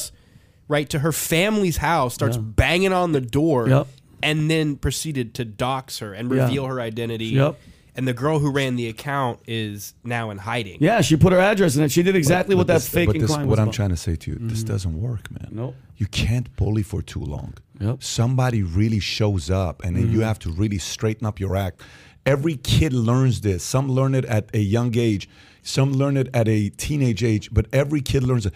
Some companies, it takes them a while to learn it. We start off as a small insurance company. We had 60 agents, and we grew. Now we have licensed 35,000 agents, 20,000 active agents, and we've grown. But every day, I'm still, there's got to be that fear of it. Even though you got this, it's market. It's competition. You can't be arrogant about it. A lot of these guys are getting arrogant about it. By the way, did you see Jen Psaki crying on that podcast? Yeah, I did. She was Did crying. you see that or no? Did No. she What was is she crying She was about? crying She because was- of the. Go ahead, tell She was crying because of the DeSantis, the law being put into thing where that you can't teach. She's thinking it's the most messed up thing that you can't teach. She's saying that it's anti-gay. Yeah, she and says, how can you do this to kids, kids. who are going through this? And if they want to be trans, you have to let them be in. And then she starts crying. She says, you don't know how much this hurts me. And I'm actress. watching. I'm like, wait, what? My buddy Tim Dillon had the best take on that. I can't remember the exact tweet, but it was basically like he quote tweeted one of these teachers that was like, "How am I not supposed to talk to if I tell my students that I had a wonderful weekend with my gay lover, like why would I not be allowed to do that?" And Tim Dillon goes, that's cool and all, but everyone knows that all the best teachers are like these mysterious figures. You didn't know anything about them. They came in with a ratty jacket and ratty hair and taught you actually learned shit. Yep. They never talked about their personal lives. You didn't know what car he drove. You didn't know where he lived. Yep. And You didn't know his first name, No, right? Her first no. Mrs. Williams, she's in, she's out. Boom. Yeah. And then kids- what was the kicker to that? But that's it. It was just that, sometimes his takes are more brilliant than they are, hysterical. But that was it. It's like it really got me to thinking, like, what are we talking about here? Why would you need to know the personal lives of your teacher? Yeah. On any level, not to mention, it's just ridiculous. And I don't know about you guys, Patrick. The only time I learned about sex as a child, and I remember the room. I forgot how young I was. It was just a slideshow, quick of the male body parts, the female body parts. It was awkward. Everybody was kind of giggling. That was it, bro. It was up to our parents, but Middle Eastern parents, there's no birds and bees. It's just like you better figure it out on your own. But it was one day in class. Why the anger? What bothers me is the anger of why. Can't we teach them what we want? It's like, bro, relax. Let the parents teach their kids about sex and honey. There's think about kindergarten. You know how confusing it is just to be a kindergarten. Like they're kids trying to feel like you're a boy, but you could be a girl, but you could change it on Thursday. It's too much information for a child, bro. Wait down the road. They're gonna trust me. They're gonna see it if they're watching Netflix. I'm expecting they're gonna see it when they get older. You know what I mean? Yeah, the kids used to figure it out on their own. When you saw the picture of the male genitalia, either you felt something in your belly or you didn't. Exactly. Or when you saw the female genitalia, you're like, ooh, something about that I like. Exactly. Or you didn't. Yeah, like there was period. they weren't like, here's what to do with this. Yeah, exactly. Okay, let me. And you could get rid of yours. I'm going to throw you guys a completely different angle here with Yeah. that. I actually really enjoy that these people are trying to force these beliefs down people's throats because what's happening right now, I'm not saying whether you're on the left or on the right, is that at the end of the day, common sense is prevailing. Of course. And at the end of the day, people are like, I don't know about this, bro. Like, I don't. Why is it like I don't care what side you're on. Anytime you just like What's going on? on? Like that look, whatever that look, Yeah. I just like, what? That thing? It's not adding up. It's not making sense. Yeah. And whether you were on the left and you didn't see what, or you saw what Trump was doing, you're like, I don't know about this, or you're on the right and or just a common sense person and you're seeing this don't say gay stuff and this Disney stuff and you're just like, it's a losing proposition. Yeah, 100%. At the end of the day, common sense is what people yearn for and what they gravitate to. And if you're on the side of like pandering, to your point, Tony, to like a small segment of society, you're gonna fucking lose. Yeah, Right. But it just boggles my mind how, and I'm not right, I'm not left, I'm just in the middle. How this side, this presidency, this administration, they had talked all that trash. Trump's gone, right? They had all this time to at least pick somebody. They went with Joe Biden. Whatever. He's a familiar face. 81 million votes. I still can't believe it. You had all this time to make a stand and change and really make a difference. What have they done? And I hate when people just say infrastructure. I don't care about infrastructure. Everything is going wrong. Nothing is going right. You had all this time. You talked all this shit about Trump. What are you guys doing? And nothing. And they're just with shit like this, like the White House, Jen Psaki is furious and crying because it's not cool not to teach these kids about sex and gender. But they're gonna pay the price for this. I mean, you're seeing. I mean, you're gonna obviously, see it. Let me tell you what's going to happen. Let me tell you. Okay, this is so ridiculous how idiotic they are when it comes down to strategy. There's two different ways. What's the saying? Would you rather win the battle or the war? The war. Okay, these guys are all winning battles. Let me explain. The more they do this, okay, the more they play this game and pushing whatever down kids' throat. Every pastor and church right now is going to be using that message and grow attendance. You're right. Because here's how pastors going to use it. They're going to say, how many of you are sending your kids to public school? If you're sending your kids to public school and you're worried about the values and the principles, there's never been a more important time to plug your kids into a church because the school's not going to do it. So their stupid ideas and philosophies is going to help the organization they least want to help. Exactly. And number two, all this bullshit they're feeding a parent who's sitting there who was okay doing what they were doing. Now they're saying, no, my kids are going to go to a Christian private school or private school that's Catholic or private school that's whatever, that's teaching strong values and principles. I'll bust my ass to make that additional $1,000 to send them to private school. Private schools are going to go up. Public school are going to get their asses handed to them. Homeschooling is going to go up. They don't realize how strategy and war works. It doesn't work the way they're doing it. They're idiots. I'm telling you I right believe now. it. They're idiots. I'm seeing it. Short term, they will win. Look what DeSantis.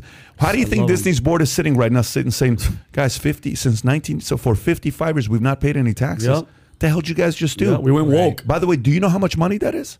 That's insane. Do you know how much money that is? Oh my God. You're not talking about like a couple million. You're talking real money. Billions. That's called stupid, is what it's called. Dumb. Stupid. Yeah, big You time. made certain things you said that is stupid and you had freedom and now you don't. Yep. Now you're paying a price for it. But By the I mean, way, what did they say the other day? Like they're going to stop calling kids boys and girls. Well, dude, they're going to only call kids dreamers and fairy bells or whatever the hell that is. And is this boys the and girls. Is this the right? And I think, Tony, I want to know what you guys' honest opinion.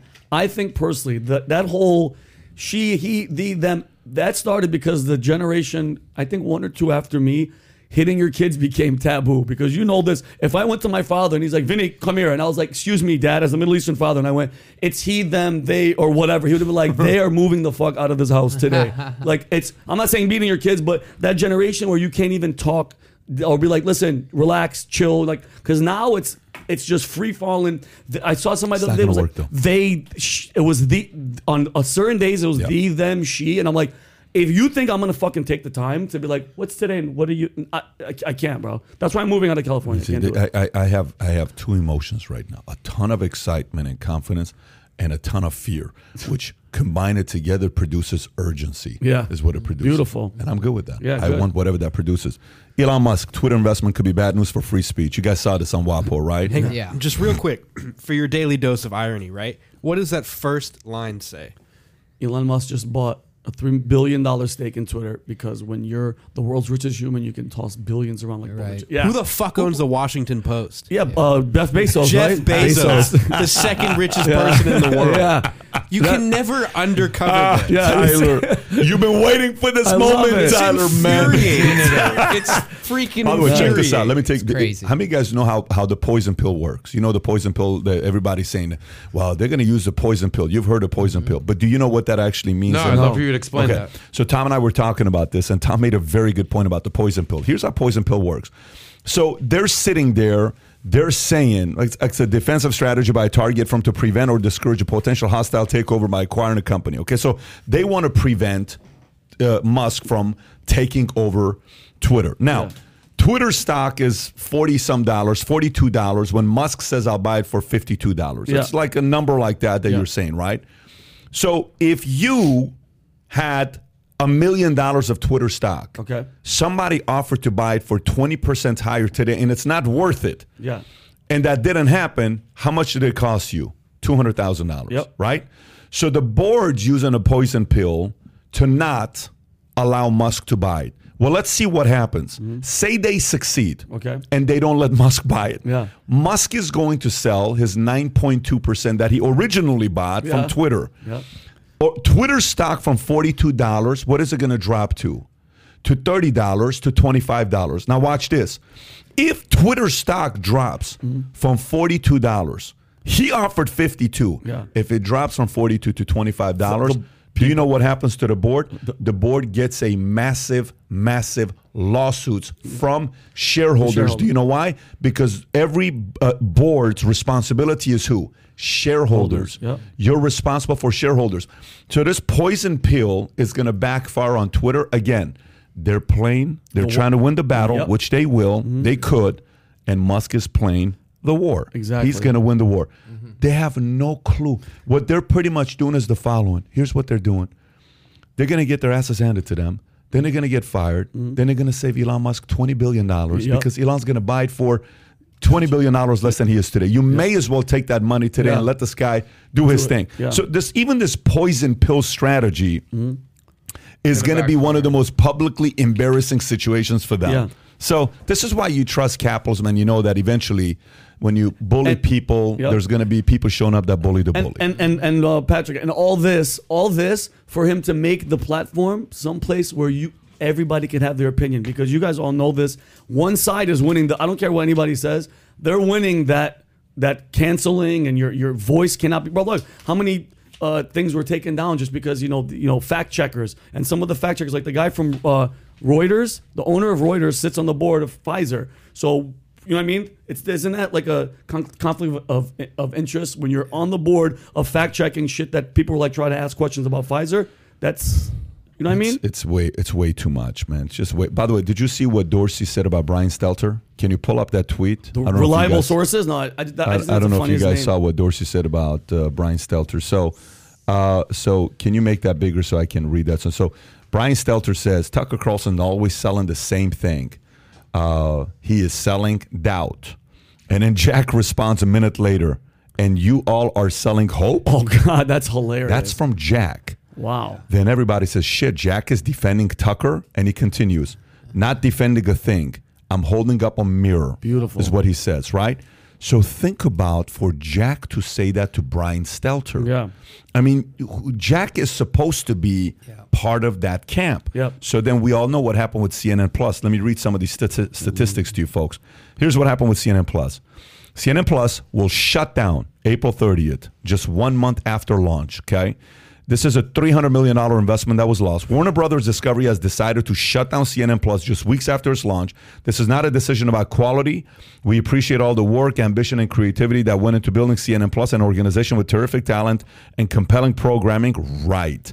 Chris Licht, chairman and CEO of CNN Worldwide, said, but our customers and CNN will be best served with a simpler streaming choice. Warner Media launched a standalone new service less than a month ago on March 29. It garnered less than 10,000 active viewers in 2 weeks after its launch. The company said customers will receive prorated refunds on subscription. Thank God, but $300 million was lost with the launch. And they brought Chris Wallace from Fox. Imagine he doesn't have a job right now. How pissed off he has to be. He was at Fox for 20 years, and he left for CNN Plus. Yeah. Bro. And did you see any of the content? They had Don Lemon cooking with his mom on FaceTime, and there was no Wi-Fi, so you couldn't even see her.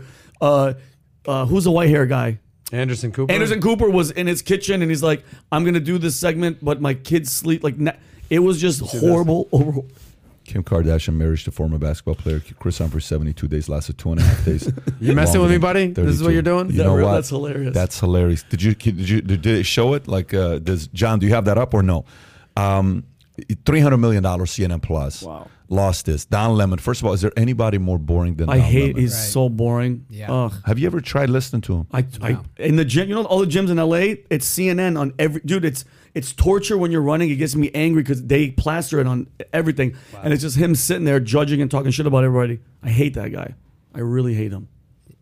What part of Florida are you moving to? To Fort Lauderdale. Hell yeah. I love it. Yeah, me too. Texas was on the plate, but what do you mean, me too? I know. These are my places. I met the governor. I met Ron DeSantis last Saturday at the UFC. Oh, great. Him and Rogan met in like the middle of it. There was there's like a break between the ESPN one, the part, and when they switch over to pay-per-view, and we had like 7 minutes. Yeah. And so Rogan and me and his crew, Cam Hayes and all these people, we jetted to this green room that they had cornered off with DeSantis and his entire like 40-person How many people came with him? Was it four? Yeah, I'm sure it was like the Florida Secret Service or whatever. Right. They got to protect this guy. Hell yeah. No question about it. Yeah. Right. Anyway, and coolest guy. And literally pitched. He's like, "You guys need to move to Florida. Whenever you guys are done with your Texas, when stuff hits the fan, just come down there. Yeah, we'll be waiting for you." Did he really try to recruit you guys? Yeah. See, I love that. Quickly. Love Absolutely. I love that. So did we. By the way, what's more welcoming than come stay at my house? Who's your governor? Abbott? Yeah. Dude, how boss is that guy? He took all the buses of all the illegals that came there. Literally. He bussed them to DC, bro. Yeah, they started arriving today, and there's people with umbrellas trying to block the camera. Did you see it? They were taking selfies of the cap. It was fucking brilliant. What was DeSantis' sales pitch? You said you had 7 minutes with him, but no, what was that was it? It was just when are you moving to Florida? Yeah, we want you here. And I said, I love the way that you handled the pandemic, man. It Beautiful. was awesome. Yep. And he goes, yeah, who would have guessed that you give the people the choice to do what they want to do would work in America? Brilliant. The way he said it, I mean, I fell in love with this guy for the rest of our lives. He'll get any vote that he ever runs for from me. Yep. That's it. Common sense. And for some reason, that's what we seem to be like lacking nowadays, right? There's a bunch of weird shit happening. Crazy. Meanwhile, anybody that has any common sense at all, and that guy is just common sense, he's going to walk into the White House. I think he's so. He's going to stroll in. I don't know without about a that, doubt. Tony. Well, he's got to win the Republican primary. You don't think he first. will? There's some guy. There's some orange man looming over the Republican Party right now. Let me say. I was going to say I would rather have, and this is personal. I would rather have DeSantis because, dude, Trump, love him or hate him, it's a little too much, bro. And people, and mind you, they're gonna have to dig up dirt on DeSantis. What are you gonna? What collusion? What all that? What are you gonna do? He's a golden child, bro. He's the one. By the way, but you gotta be very careful on how you sell him, because if you sell him as the golden flawless, everybody has shit. Yeah, of course. Some's gonna come out on the guy, and market has to be ready. DeSantis has got stuff in the closet, so don't get it. I don't know if it's going to be as legendary as Stormy and Karen McDougal type of stuff, because that guy took it to a whole different level. 100%. But here's what just happened. I had so I had a conversation with a kid. I can't tell you, but I had a conversation. Come on, and you're giving me the oohs and the ahs. If Trump runs, DeSantis is not running. I remember, it's less than a 5% chance he's running if Trump goes. If Trump goes, DeSantis is not running at all. Is the word in the street that Trump is going? 99% he's running. Of course he Then that means because he's not going to be the vice president. So that means he's going to wait till 2028, not 2024. So this is what that means. Now, so some people that are saying, "Oh my God, if anybody's ever thought about moving to Florida, that means DeSantis is going to be the governor till 2028." So that's a very big insurance policy for anybody that is thinking about moving to Florida, because by 2028, that gives them 6 more years to find somebody to replace him, because that's the key. You got to also find somebody to replace him.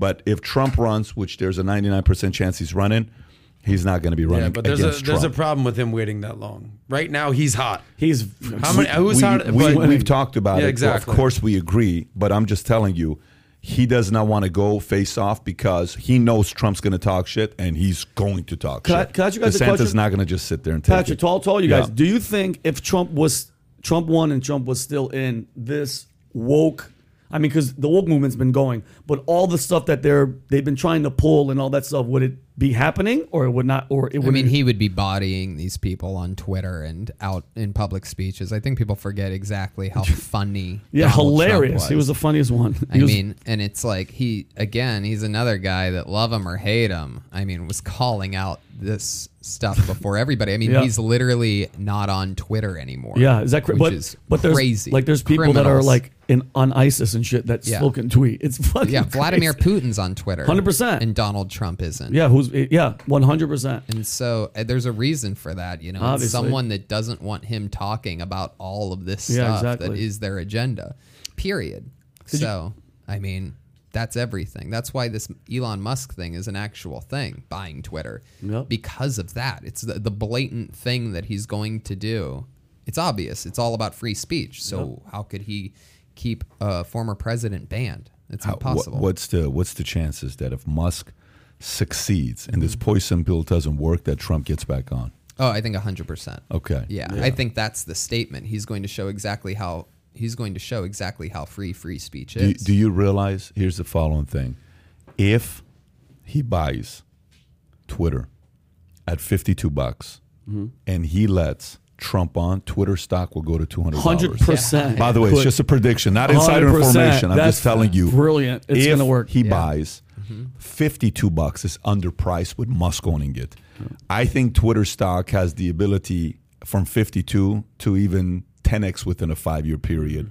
So that's just a possibility of what could happen. I agree. Look at how much they were quoting Twitter. Twitter was the news for those 4 years. Here's what Trump said today. It was them reporting about Twitter. Trump will be back on tweeting 40 times a day. Oh my God. Yeah, the greatest troll of all time will be back on again. He's the GOAT. By the way, podcast. How hard is it to succeed in a podcast game? Is podcast game a hard game? Would you say a podcast game is a hard game? If you love the podcast that you're doing, then it's not.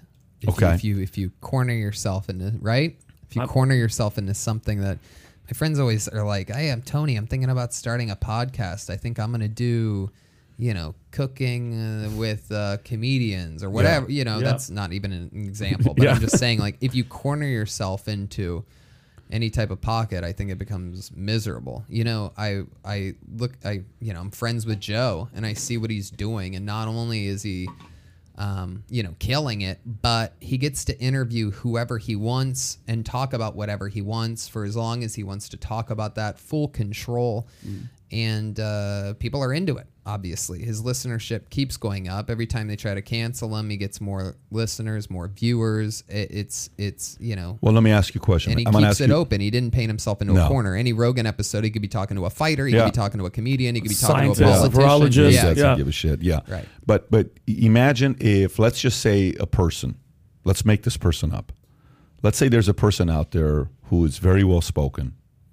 He's got 132 million followers on Twitter. Okay. Let's say he even becomes a 2-term president. And then let's say he starts a podcast with another guy whose name is Bruce, who's a very famous singer. Okay. And they sign a $25 million podcast with Spotify. Okay. A year later, Spotify drops him. Can you see that happening with somebody that big? I mean, that's pretty crazy for that to happen, but that's what just happened to Barack Obama. Why Spotify dropped its deal with Barack and Michelle Obama. Tyler, can you go up so I can read this entire article? Because this is almost unbelievable. Make it a little bit bigger so we can read this. The Obamas are searching for a new home for their podcast after Spotify reportedly declined to offer the former first couple a new contract because they didn't make enough personal appearances on the streaming services. Barack and Michelle Obama are reportedly in talks with several companies, including Amazon, Audible, and iHeartMedia, on a deal that will likely be worth tens of millions of dollars, according to Bloomberg News. The ex-president and former first lady who co-owned the production company Higher Ground will reportedly decide on their podcasting platform of their choice sometime within the next few weeks. Higher Ground is set to be seeking an agreement that would allow it to release shows on several platforms simultaneously. One of the sticking points is in negotiations with Spotify and the Swedish company, insistence on an exclusive licensing deal, which they didn't want them to give because they want to syndicate it amongst everybody. Even if the Obamas produce podcasts for another company, those shows will, in all likelihood, make their way to Spotify anyways. Streaming services want the Obamas to make more frequent appearances themselves in order to generate more buzz for the company, but the former First Lady is reportedly willing to commit to no more than 8-episode programs. Higher Ground was paid $25 million after signing with Spotify in 2019. So only 8 episodes is what they want. Spotify's moving on. Power move. Is this a smart move on Spotify to drop them a president who has got a very strong audience? His wife wrote a book that sold 30-something million copies. You know, whatever the number was, she made $36 million. Would you say this was a good move on Spotify or a bad move on Spotify? I think a good move. Tell me why. Yeah, because Spotify cares about actual listenership and subscriptions based on what they're paying for. And even though he has a lot of Twitter followers and she might sell a lot of books, you have to bring them to the podcast world. You know what I mean? So, you know, Rogan signing with Spotify and having a built-in audience of a ton of podcast listeners is different and much, much, much more valuable than having a politician who gave many public speeches and has Twitter followers like to that. Crazy, like a lot of people have a lot of Twitter followers, a lot of comedians, and they suck at selling out shows. They can't fill a venue at all. Yeah, and they tweet all the time and they work on their following and they post videos and all this stuff. But if you suck live, you suck live. And they're not going to get any better at podcasting doing 8 episodes every year. We know this, right? Mm-hmm. You naturally get better at what you do. They don't want to do it. They're literally, clearly there for the payday. Yeah, for sure. And so, what they should be doing is just episodes for free and putting it out everywhere anyway. I mean, if they wanted to get good at that thing, but they're not going to get good. Well, let me ask you the question a different listeners. Way. If he did podcasts, him and Michelle did podcasts twice a week. Mm-hmm. And they went 1 year straight. Do you think they'd kill it? Yeah, 100%. I do as well. If they did it how often? Twice a week. Twice a week. Yeah, the beginning of the article says they did it how many times? 12 times for the year, whatever the number was. Yeah. I mean, they're what is it called? You're just kind of like mailing it in or packing it in. You're just kind of you're not putting in the work. Obama is did you guys see they brought him to the White House because Biden's numbers were taking so much? It looked like a rock star was in the White House. Like Joe Biden was behind him, like trying to chase him. And it's just, dude, everybody will watch him every single day. Pat, let me ask you. I mean, you're a businessman. You're focused. Yep. Okay. We've done, this is number one. What are we? 140? What is this? 140. Not to mention the X amount that 148? Holy shit. And not to mention the dozen or so we did back in Dallas under a different name. If you were only doing this once a month, 12 times a year. Yeah. What kind of bang for the buck? Listen, we feel it if you don't do it for a week. Yeah. Yeah, you feel it if you don't do it for a week. Podcast game is a lot of work. Yeah. But you have to do it steadily. But I wonder with Spotify to give up. I actually think they made a very smart move because Obamas have to have their show on Spotify, and Spotify doesn't have to pay them shit. Mm-hmm. They just have to be like, what are you talking about? I'm not going to pay you nothing. You're going to put it on here anyways because you have to mess with my audience. Yep. Okay. But the reason why we were willing to pay Rogan is because he agreed to be what? Exclusive. If you're willing to do exclusive, we'll pay you $25 and you do 1 or 2 episodes a week. But if you want to be able to put this everywhere, why the hell am I going to give you money? I ain't going to give you shit. Yep. And I think that's the right move they made. Good for Spotify. Yep. Spotify, you said something. Spotify is in the business of getting listeners. You talk such a logical way. You said, that's capitalism. Yep. Yeah, I don't mind giving you money. Okay, I'll give you money, but you got to bring me listenership. Exactly. You do? Great. Here's what we'll pay you. And Tony said something pretty funny before the podcast. He goes, how many people do you know that said, hey, did you catch that latest Obama podcast? Yeah. I'm actually curious. By the way, has anybody listened? If you're in the comment section, has anybody ever listened to one of the podcasts? And if you've listened to all of them, comment below. I'm actually curious. Oh, the Obama Hillary. What's it called? The Obama I'm with Springsteen. Him. I'm with him. No, I'm just. No, that's not. It's called Renegades. I think. Yeah, Renegades. I'm with him. That's fucking hilarious. It's Obama and Bruce Springsteen. I don't know. Should be much bigger than it is, regardless. I think so. Should it though? I don't know. Obama and Bruce Springsteen. Wait, you don't think Tyler, icons? Don't say it because you don't like his politics. It's Obama. Let me tell you. I think Obama has the pull. I don't know that Bruce Springsteen has the pull, but I think I don't know lot about of Bruce. people are kind of. I think people like Michelle more than they like a Barack. I think people are over Barack. I think they're done with him. They're sick of him. They're seeing the $800 million library he's building in Chicago. They saw the 800-page fucking autobiography he wrote about himself. This is the far end Proud Boy Tyler that's talking right now. Proud Boy Just get back to the normal. Get back to normal. I think people saw exactly what Barack Obama did to the country. I think they saw how he divided it and destroyed it. I think they saw that race relations were at an all-time high before Barack Obama took office. I think they saw that he said Trayvon Martin could be his kid. I think they see well through Barack Obama. I think you're absolutely wrong. I think that. By the way, that's on the right side of things. There's 80+ million people that would love to listen. I don't know why they aren't. I don't think it's absolutely wrong. I think you're 20% right. I think there is 20% that he lost. But I do think there's a big, like if I'm let's just say Valuetainment and Obama is agreeing to do a podcast with us exclusive, and he's willing to sign a 4-year, $25 million a year contract with me, and he's going to do 2 episodes a week. In a heartbeat, I'll sign a $25 million contract with Obama for 4 years for 2 episodes a week with him and his wife live. Live. Right here, $25 million. What do you want to do? Yeah. I'll give you $25 million up front and another $75 million over the next 3 years. Mm-hmm. You want to come on? Let's do it. He's going to get the eyeballs, period. Yeah. It's Obama. Yeah. He's young, he's sexy, he's attractive, he's got an audience. Not an audience that you would kick it with, but he does have an audience. That's the key. Barack, if you're listening, Pat just made a verbal offer towards you. Now, do you think come on down to Florida? Do you guys think Spotify would pay? How much do you think Spotify would pay Joe Biden to be on a podcast with his wife? How fucking funny would minimum wage?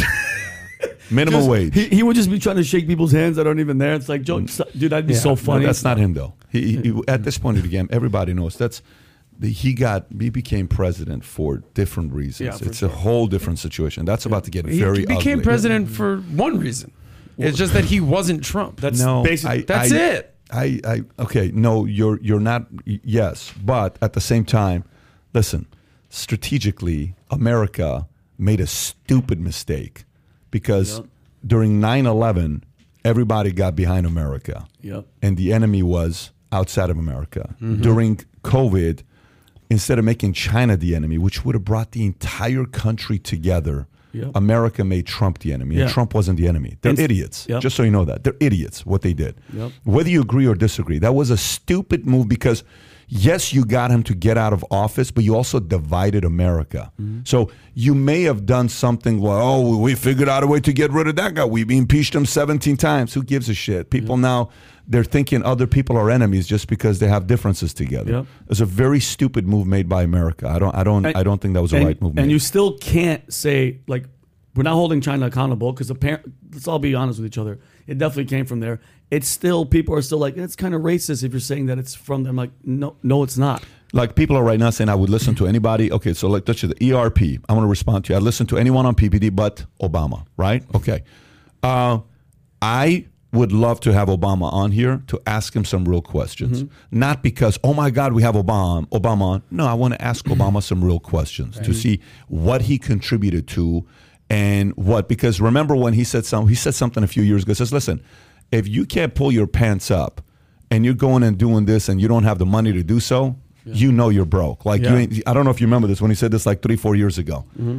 That's a statement to community, So I think there's a part of him. Look, when you start making money and you start really making some real money, your decisions change. You start realizing taxes, just for the hell of it, I'm not for it. I remember when Dave Chappelle got his first big payday and Obama was raising taxes on the first term. Chappelle's like, dude, this is the first time I made $6 million. Can you just wait one more year before you raise the taxes, right?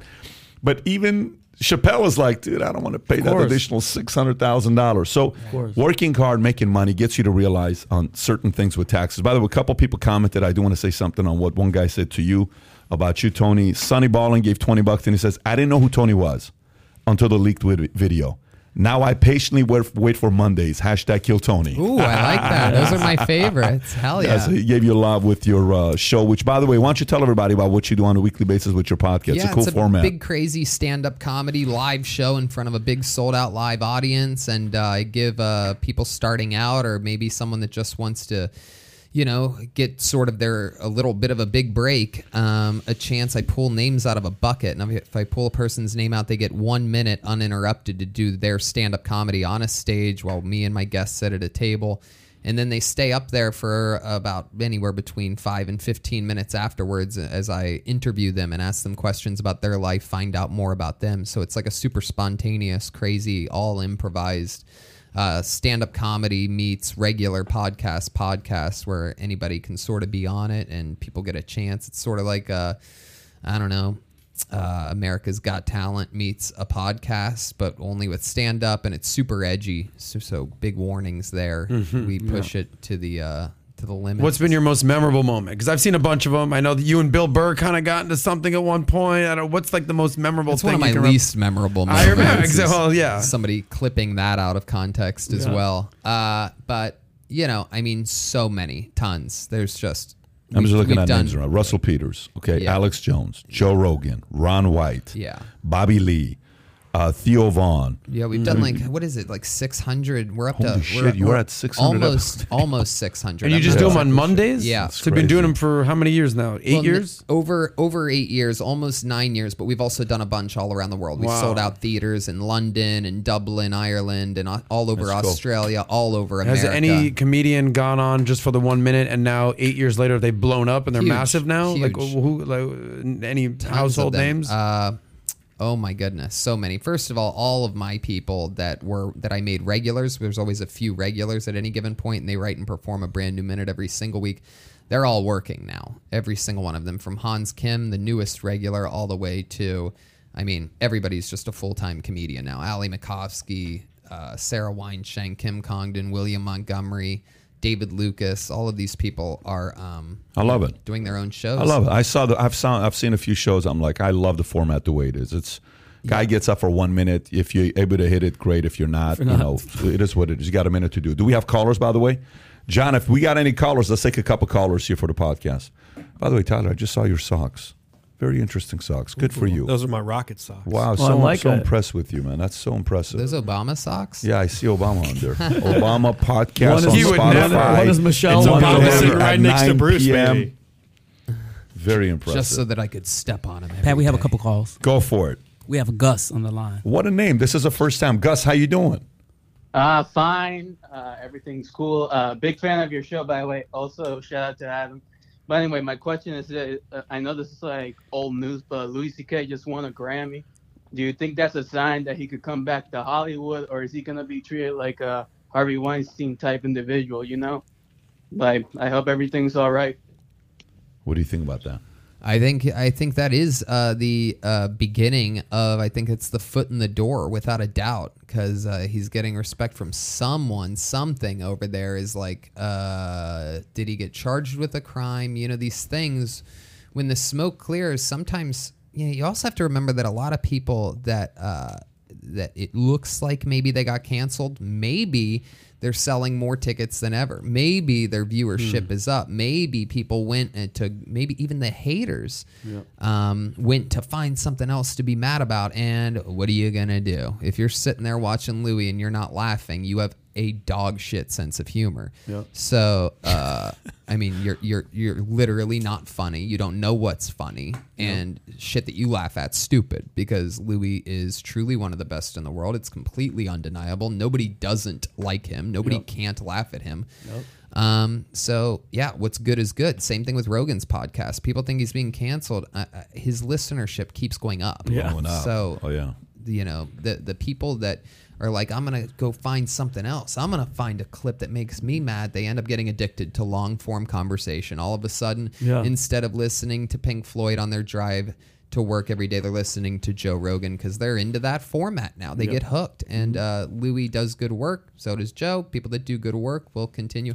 Look, you say is he going to be treated like Weinstein? People, even though he's not getting the money and sold or whatever, people are still watching all those Weinstein movies. I just watched Good Will Hunting. Yeah, every time you watch a Tarantino film, a lot of your favorite movies, The Matrix, a ton of them, he made. So like you can try to cancel a person, but you can't really cancel their work. Do we have any other callers that you want to chime in, John? Yes, Eric is on the line. Eric, how you doing? Hey, I'm doing great. Thank you so much for the opportunity to be on the show. And my question is, can we trust Elon Musk with owning Twitter? Do you think he will push his own agenda like Jeff Bezos does with the Washington Post, or will he stay true to his statement of freedom of speech? I think he absolutely will push his agenda, but I trust his agenda more than the current agenda. Everybody who buys a business, there's an agenda. For sure. When you take a girl out, you have an agenda. Your phone call today came with an agenda. Our podcast has an agenda. Kill Tony has an agenda. The current administration has an agenda. Nobody here is naive. But his track record of creating businesses and finding ways to do things better, I trust more than I do everybody on social media agreeing together. Right now, all the major social media platforms all follow by the same guidelines. All of them do. They all follow and drop everybody. To get one platform owned by a guy like Elon Musk that's not going to be doing that, I think that gives everybody competition and scares the crap out of them, which is something we need today. John, do we have another caller? Good question. Yes, we have Victor on the line. Why they don't have Pulp Fiction on there? Who's is this? Somebody's messing with we have Victor on the phone. Victor, how are you? I'm doing all right. How are you? I'm good, man. What's on your mind? No, I was just curious. I follow the markets pretty closely, and I'm sorry, I'm a little star-shocked here. My man. So you follow the markets I follow closely? The market I'm sorry? You said you follow the markets closely? I follow the market pretty closely. I've done my own studies on it, and what I'm curious to know about your opinion is, who do you think is going to show up in The Big Short 2? Who do I think is going to show up in a Big Short 2? Meaning, like, who's going to be the modern-day Michael Burry? Or who's going to be the AIGs of the world or the WAMU in the world that went from being worth $330 to $1.9 billion bought by Chase? Like, which one are you talking about? What was that second part? I missed that. Like, you know how WAMU used to be a big bank and it was competing with everybody, and then Chase came and bought them for $1.9 billion 2 years after being valued at $330 on Forbes? Or Lehman Brothers or Bear Stearns. Yeah. Like, who's going to crumble next? Is that what you're asking? Yeah, pretty much. Like, there's people that bet against the economy. There's people that bet with the economy. But who is going to come out on top? Who's going to come out on top?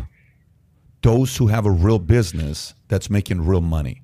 So, all these SPACs that went out of business, and the SPAC model, like 80% of the SPACs are not even worth looking at because there's not real a proven business within the SPAC. Mm-hmm.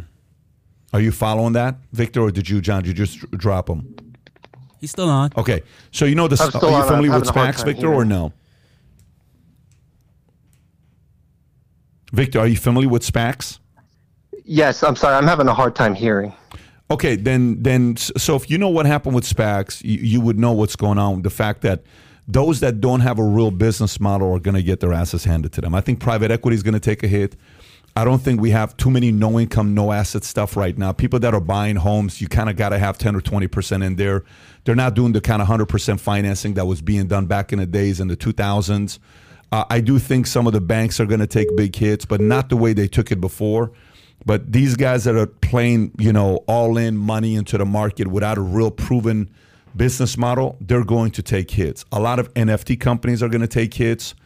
There's going to be a few of them that are going to make it, that are going to do well, but most NFT companies are going to take a big hit. But anyways, I can go on into that a little bit more. John, do we have any other callers that have a question for Tony? Victor, thank you for the call. Do we have any other questions for Tony? No, we don't. That's a wrap for calls. Okay, sounds good. So what I want to do is the following. Now, this shirt here, Free Will, that I have on, okay? If you can see this, obviously it's not about free will. It's about freeing Will Smith. This started with the conversation that we had during dinner, which was a bet. I think there was a $100 bet that was made, if you remember. You and Joe Rogan. We made a bet, and the bet was what? Within 12 months, there's going to be a divorce or there's not going to be a divorce. Right. Right? You remember this. Said that there is going to be a divorce. I bet on the $100 being a divorce. And Rogan said no? I said no one's willing to take me on this bet. He says, I'll bet you. Let's bet $100, right? Yeah. And so you and Joe Rogan threw down a lofty $100 bet. Well, I think he can afford it, and I'm pretty sure you're good. I can afford it as well. But here's the point. The point is, while we were having a conversation, for me, it was more from the standpoint of that video that came out with Jada, and Jada bullying Will, and Will saying social media is my bread and butter. I don't appreciate what you're doing right now. And she says, you can tell now why we have issues in our marriage. I think Jada's a bully. I think Jada Pinkett Smith is a bully, and she's bullying Will. And I think this guy has been sitting behind closed doors. Do I think he's done what he's done and had a lot of fun? 1,000,000%. Do I think he's done some stuff that's broken Jada's heart? 1,000,000%. Do I think there's a possibility that Jada has said and used the following words, that if you do anything, I'm going to tell your darkest secrets to the world? Of course. I'm leaning towards yes. Yeah, 100%. Do I think there would be a red table conversation throwing Will under the bus? Maybe. I don't know. I think there could happen. Do I think it would be playing the victim card? You don't know how difficult it was being married to Will. I think so. Do I think Will went on Charlemagne the God, what is that show? Breakfast Club. Yeah. And Charlemagne asked him a question saying, hey, how does it feel knowing Jada will never love you the way she loved Tupac? Yeah. And he asked the question of Will. Do I think that bothers him? Yes. Do I think the market seeing what happened with Augusta? Is it Augusta? What's the guy's name? August. Yeah. So do I think that bothers him on how the market sees him? Yes. Do I think Jada maybe has something on him with challenges with maybe men, and he had certain things that he did with men over the years? I think there's something there. But I think the guy almost needs to be given permission to call it quits and move on, and he's afraid to do so. Yep. So that's why the hashtag free Will, to say, Will, buddy, if you're going through it, man, somebody needs to talk, because I can guarantee you, here's a challenge. Somebody asked, Joe and I were having a conversation about, have you ever talked to a friend about having to get a divorce? Remember how that conversation went? Because I've had those conversations with a handful of friends, but it's only been a handful of friends. And the conversation goes like this. And by the way, 60% of the time when you have that conversation, it backfires on you. Because here's how the conversation goes. I had a friend of mine. I pulled him aside and I'm like, dude, how do I explain this to you? You are an alpha. I've known you for many years. You've always been an alpha, but you've turned into a beta, and I look at your face, you hate it because you've compromised your own values and principles. And it feels like every time I talk to you, you're walking on eggshells. It feels like you have handcuffs and shackles right now, and you don't know what to do next. And I just want to tell you from the outside, I'm not the only person that notices this, okay? You need to make a decision. I've had this types of conversation with men and women. Before I get to this point, I want to push therapy. I want to push as much, go places, go do stuff together. But every once in a while, get to this point, right? Out of the 5 conversations, 3 of them, guess what happened to it? He told the individual goes back and tells who? Great, the wife. And after they tell the wife, what does the wife do? You can never talk to Patrick again. You can never talk to Patrick again, so the phone gets blocked. You're done. Yeah, right. It's over, okay? But the other 2 went and processed it, and one of them took the lead in the family, read a book called No More Mr. Nice Guy, and the wife actually responded to him and said, you know what, I've been waiting for this, and they've been happily married till today. The other one went and had the conversation. She was not having it. He left her, okay? I wonder how many people who are friends with Will have the audacity to give that advice, because they know it's going to go back to who? Right. Her, to Jada. Sure. And if it goes to Jada, what do you think Jada's going to do to that person? Okay? Of course. So think, one time a guy and I were having a conversation. I said, listen, a friend of mine, I said, look, why is it that everything I talk to you about, you go tell your wife? It's just my wife. I said, do you think that's how it works? Yeah. I said, let me get this straight. What book tells you that everything you tell me you have to go tell your wife? I said, do you think everything you tell me I go tell my wife? He said, well, it's your wife. Aren't you supposed to do that? I said, no, that's not how life works. Why? What's your biggest concern? Here's my biggest concern. If me and Tony are homies and we're buddies, we're best friends, he's married, I'm married. He confides in me in something. I go tell my wife. 3 years later, my wife and I get a divorce, hypothetically. What's her loyalty to Tony? This Zero. much. Yeah. Did you understand what just happened? Yeah. Is this much loyalty that she has to Tony? She doesn't sit there and worry about what Tony's career is going to be, right? Exactly. It's my loyalty to him that I just lost Tony. Mm-hmm. So now Tony doesn't feel comfortable talking to me. Yeah. I'm convinced there's a web that Will is in, man. I think she has videos of him getting pounded by dudes. No. There has to be something, dude. And so he's staying in it for the blackmail? And the name of the video? Men in Black. Oh, man. Well played. Well played. Stupid. Stupid, but funny. I actually have one real idea that I think needs to happen. Because what I'm getting very sick of is these A-list Hollywood alpha men getting emasculated by women. Yes. Right now, the two biggest stories in Hollywood right now are freaking Will Smith and Jada Smith and Johnny Depp and Amber never heard of her. Never heard, yeah. Okay? And I think what needs to happen is they need to sit down in a room and have two mirrors and one seat in the middle of the mirrors, okay? And Leonardo freaking DiCaprio needs to say, welcome to the room, gentlemen. Yeah. We are in a very elite company right here. We are the biggest A-list stars in the freaking world. Yeah. And I want you both to look at a fucking mirror. Yeah. You're Will Smith. Yeah. You're Johnny freaking Depp. Yeah. Like, just look in them and remember who you guys are. You could do whatever you want. Yep. You own the world. You're worth hundreds of millions. Yep. And you're just getting emasculated by these women taking your money and taking your pride. Yep. Follow my playbook here for a second, gentlemen. You don't have to not get married and not have kids, but be a goddamn pimp. Yeah, be a fucking Maybe I'm man. doing too much stuff with Fresh and Fish and Rolo these days. I don't know. Shout out to those guys. But man up, Will Smith. Yeah. Man up, I agree. Johnny Depp. So man up. But here's the thing. Let me tell you what if you ever been in a web? Have you ever been in a relationship like that with a woman where you felt like you have you ever? Because have you ever been in? Of course. Yeah. Okay. When you're in it, how oblivious are you? Yeah, you are. Like you almost have to be out of it to notice it. Yeah. Who do you know that hates Will Smith prior to the slap in the face and what happened with it? Zero. You tell me who you've ever met that's ever hated Will Smith. Nobody. Beloved. I mean, beloved is an understatement, American right? legend. Yeah. American legend for a guy to come from his background and build a story that he's built. People forget Prince of Bel-Air, all these movies he's done, all these major films he's done, and he's going through this. So here's what we're doing, folks. If you want to support this is what we're doing. If you want to wear this shirt to start the conversation and post it, you can buy this shirt. I'm being serious with you. You can buy this shirt at freewillshirt.com. Am I saying it correctly? Can you put the website so people can see it? You can buy freewillshirt.com. We're selling it for $29.99. 100% of the profits is going to National Institute of Mental Health. I love 100%. Wow. Beautiful. Of the profits. You can buy this and Free Will, pick your size, $30. Go all the way to the bottom. Go all the way to the bottom. Go all the way to the bottom. Go all the way to the bottom. Press no thanks. Click on that link, National Institute of Mental Health. Whatever we sell, we're sending all the money there because I do believe Will is having certain mental challenges right now. And I'm telling you, I'm convinced his therapist, his friends, everybody's afraid of Jada. And somebody needs to have this video be shared with them for him to say, you know what? You know, I don't like why people are talking like this. Or he's going to say, maybe this makes sense. Okay. And by the way, I'd love to see it work out.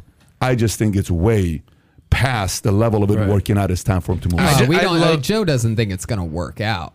Joe thinks he's going to live unhappily with Jada for at least longer than a year. He cannot do that, though. He's such a special guy. I know, but it's already been a long time. You know what I mean? Guys like that, sometimes they get in too deep. When was the bet made? You said it best. He's surrounded by yes men. What was the date of that? We're going to know because this was early April. This was early April. UFC Jacksonville. Whenever we got early a date of UFC. And Adam, you could see his soul. Like in that video where she's recording him, you could see his soul is just April not 9th. there. I love that this whole thing started with a dinner, group dinner with yourself. First of all, Joe what time Rogan, did we finish? Tony. 4 o'clock? What's the name of that restaurant? Do you remember? Calford Steakhouse. Wow. The owner sent me. He's a big fan of the content. Calford's in Jacksonville. Unbelievable. By the way, what was the waiter's name? I wish we could give him a shout out. Man, that guy is a mensch. He was like the guy spoke like John Bernthal. Really? Good. I kept telling him you sound like John Bernthal. He had the right voice. What's the name of the place again? Calford. COWFORD. Can you put? I'd like to give these guys a shout out. I'm starving right now, and I want to eat. No. By the way, this was in Jacksonville. I would not have expected this quality restaurant. Really? Bone marrow. Okay, foie gras. oyster, it was the most high quality we had. Anyways, it was insane. It's amazing. Yeah. Highly recommended, and the owner's even a classier guy on what they're doing. Fantastic place. I'd love to go there tonight to eat there, but it's a long drive. Yep. Anyways, gang, listen.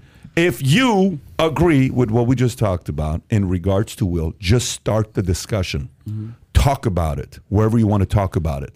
And if you sport the shirt, other people are also going to talk about it. 100% is going to go to National Mental Health Institute is where the profits are going to go. But last but not least, before we wrap up, Tony, you're performing tonight. Where are you performing tonight? Miami Improv, 2 shows and 2 shows tomorrow. And I'm on a big tour going to a bunch of places. TonyHinchcliffe.com for tickets. And if you're not following his show on YouTube, Kill Tony. If you just type in Kill Tony, you'll find it. It's hilarious. The format is great if you haven't seen it. And then our brother here, Vinny Oshana, future looks bright. Stay tuned. We got some big things here coming soon. When is our next podcast? What do we have going on? Monday, Rick Massey Monday, Diamond Dallas Page Tuesday. Ooh, love Diamond Dallas Page. And Paul Manafort on Thursday. Paul Manafort's Thursday next week? Yeah. That's a pretty heavy list this week. Yeah. Wow. Holy moly. Okay, folks.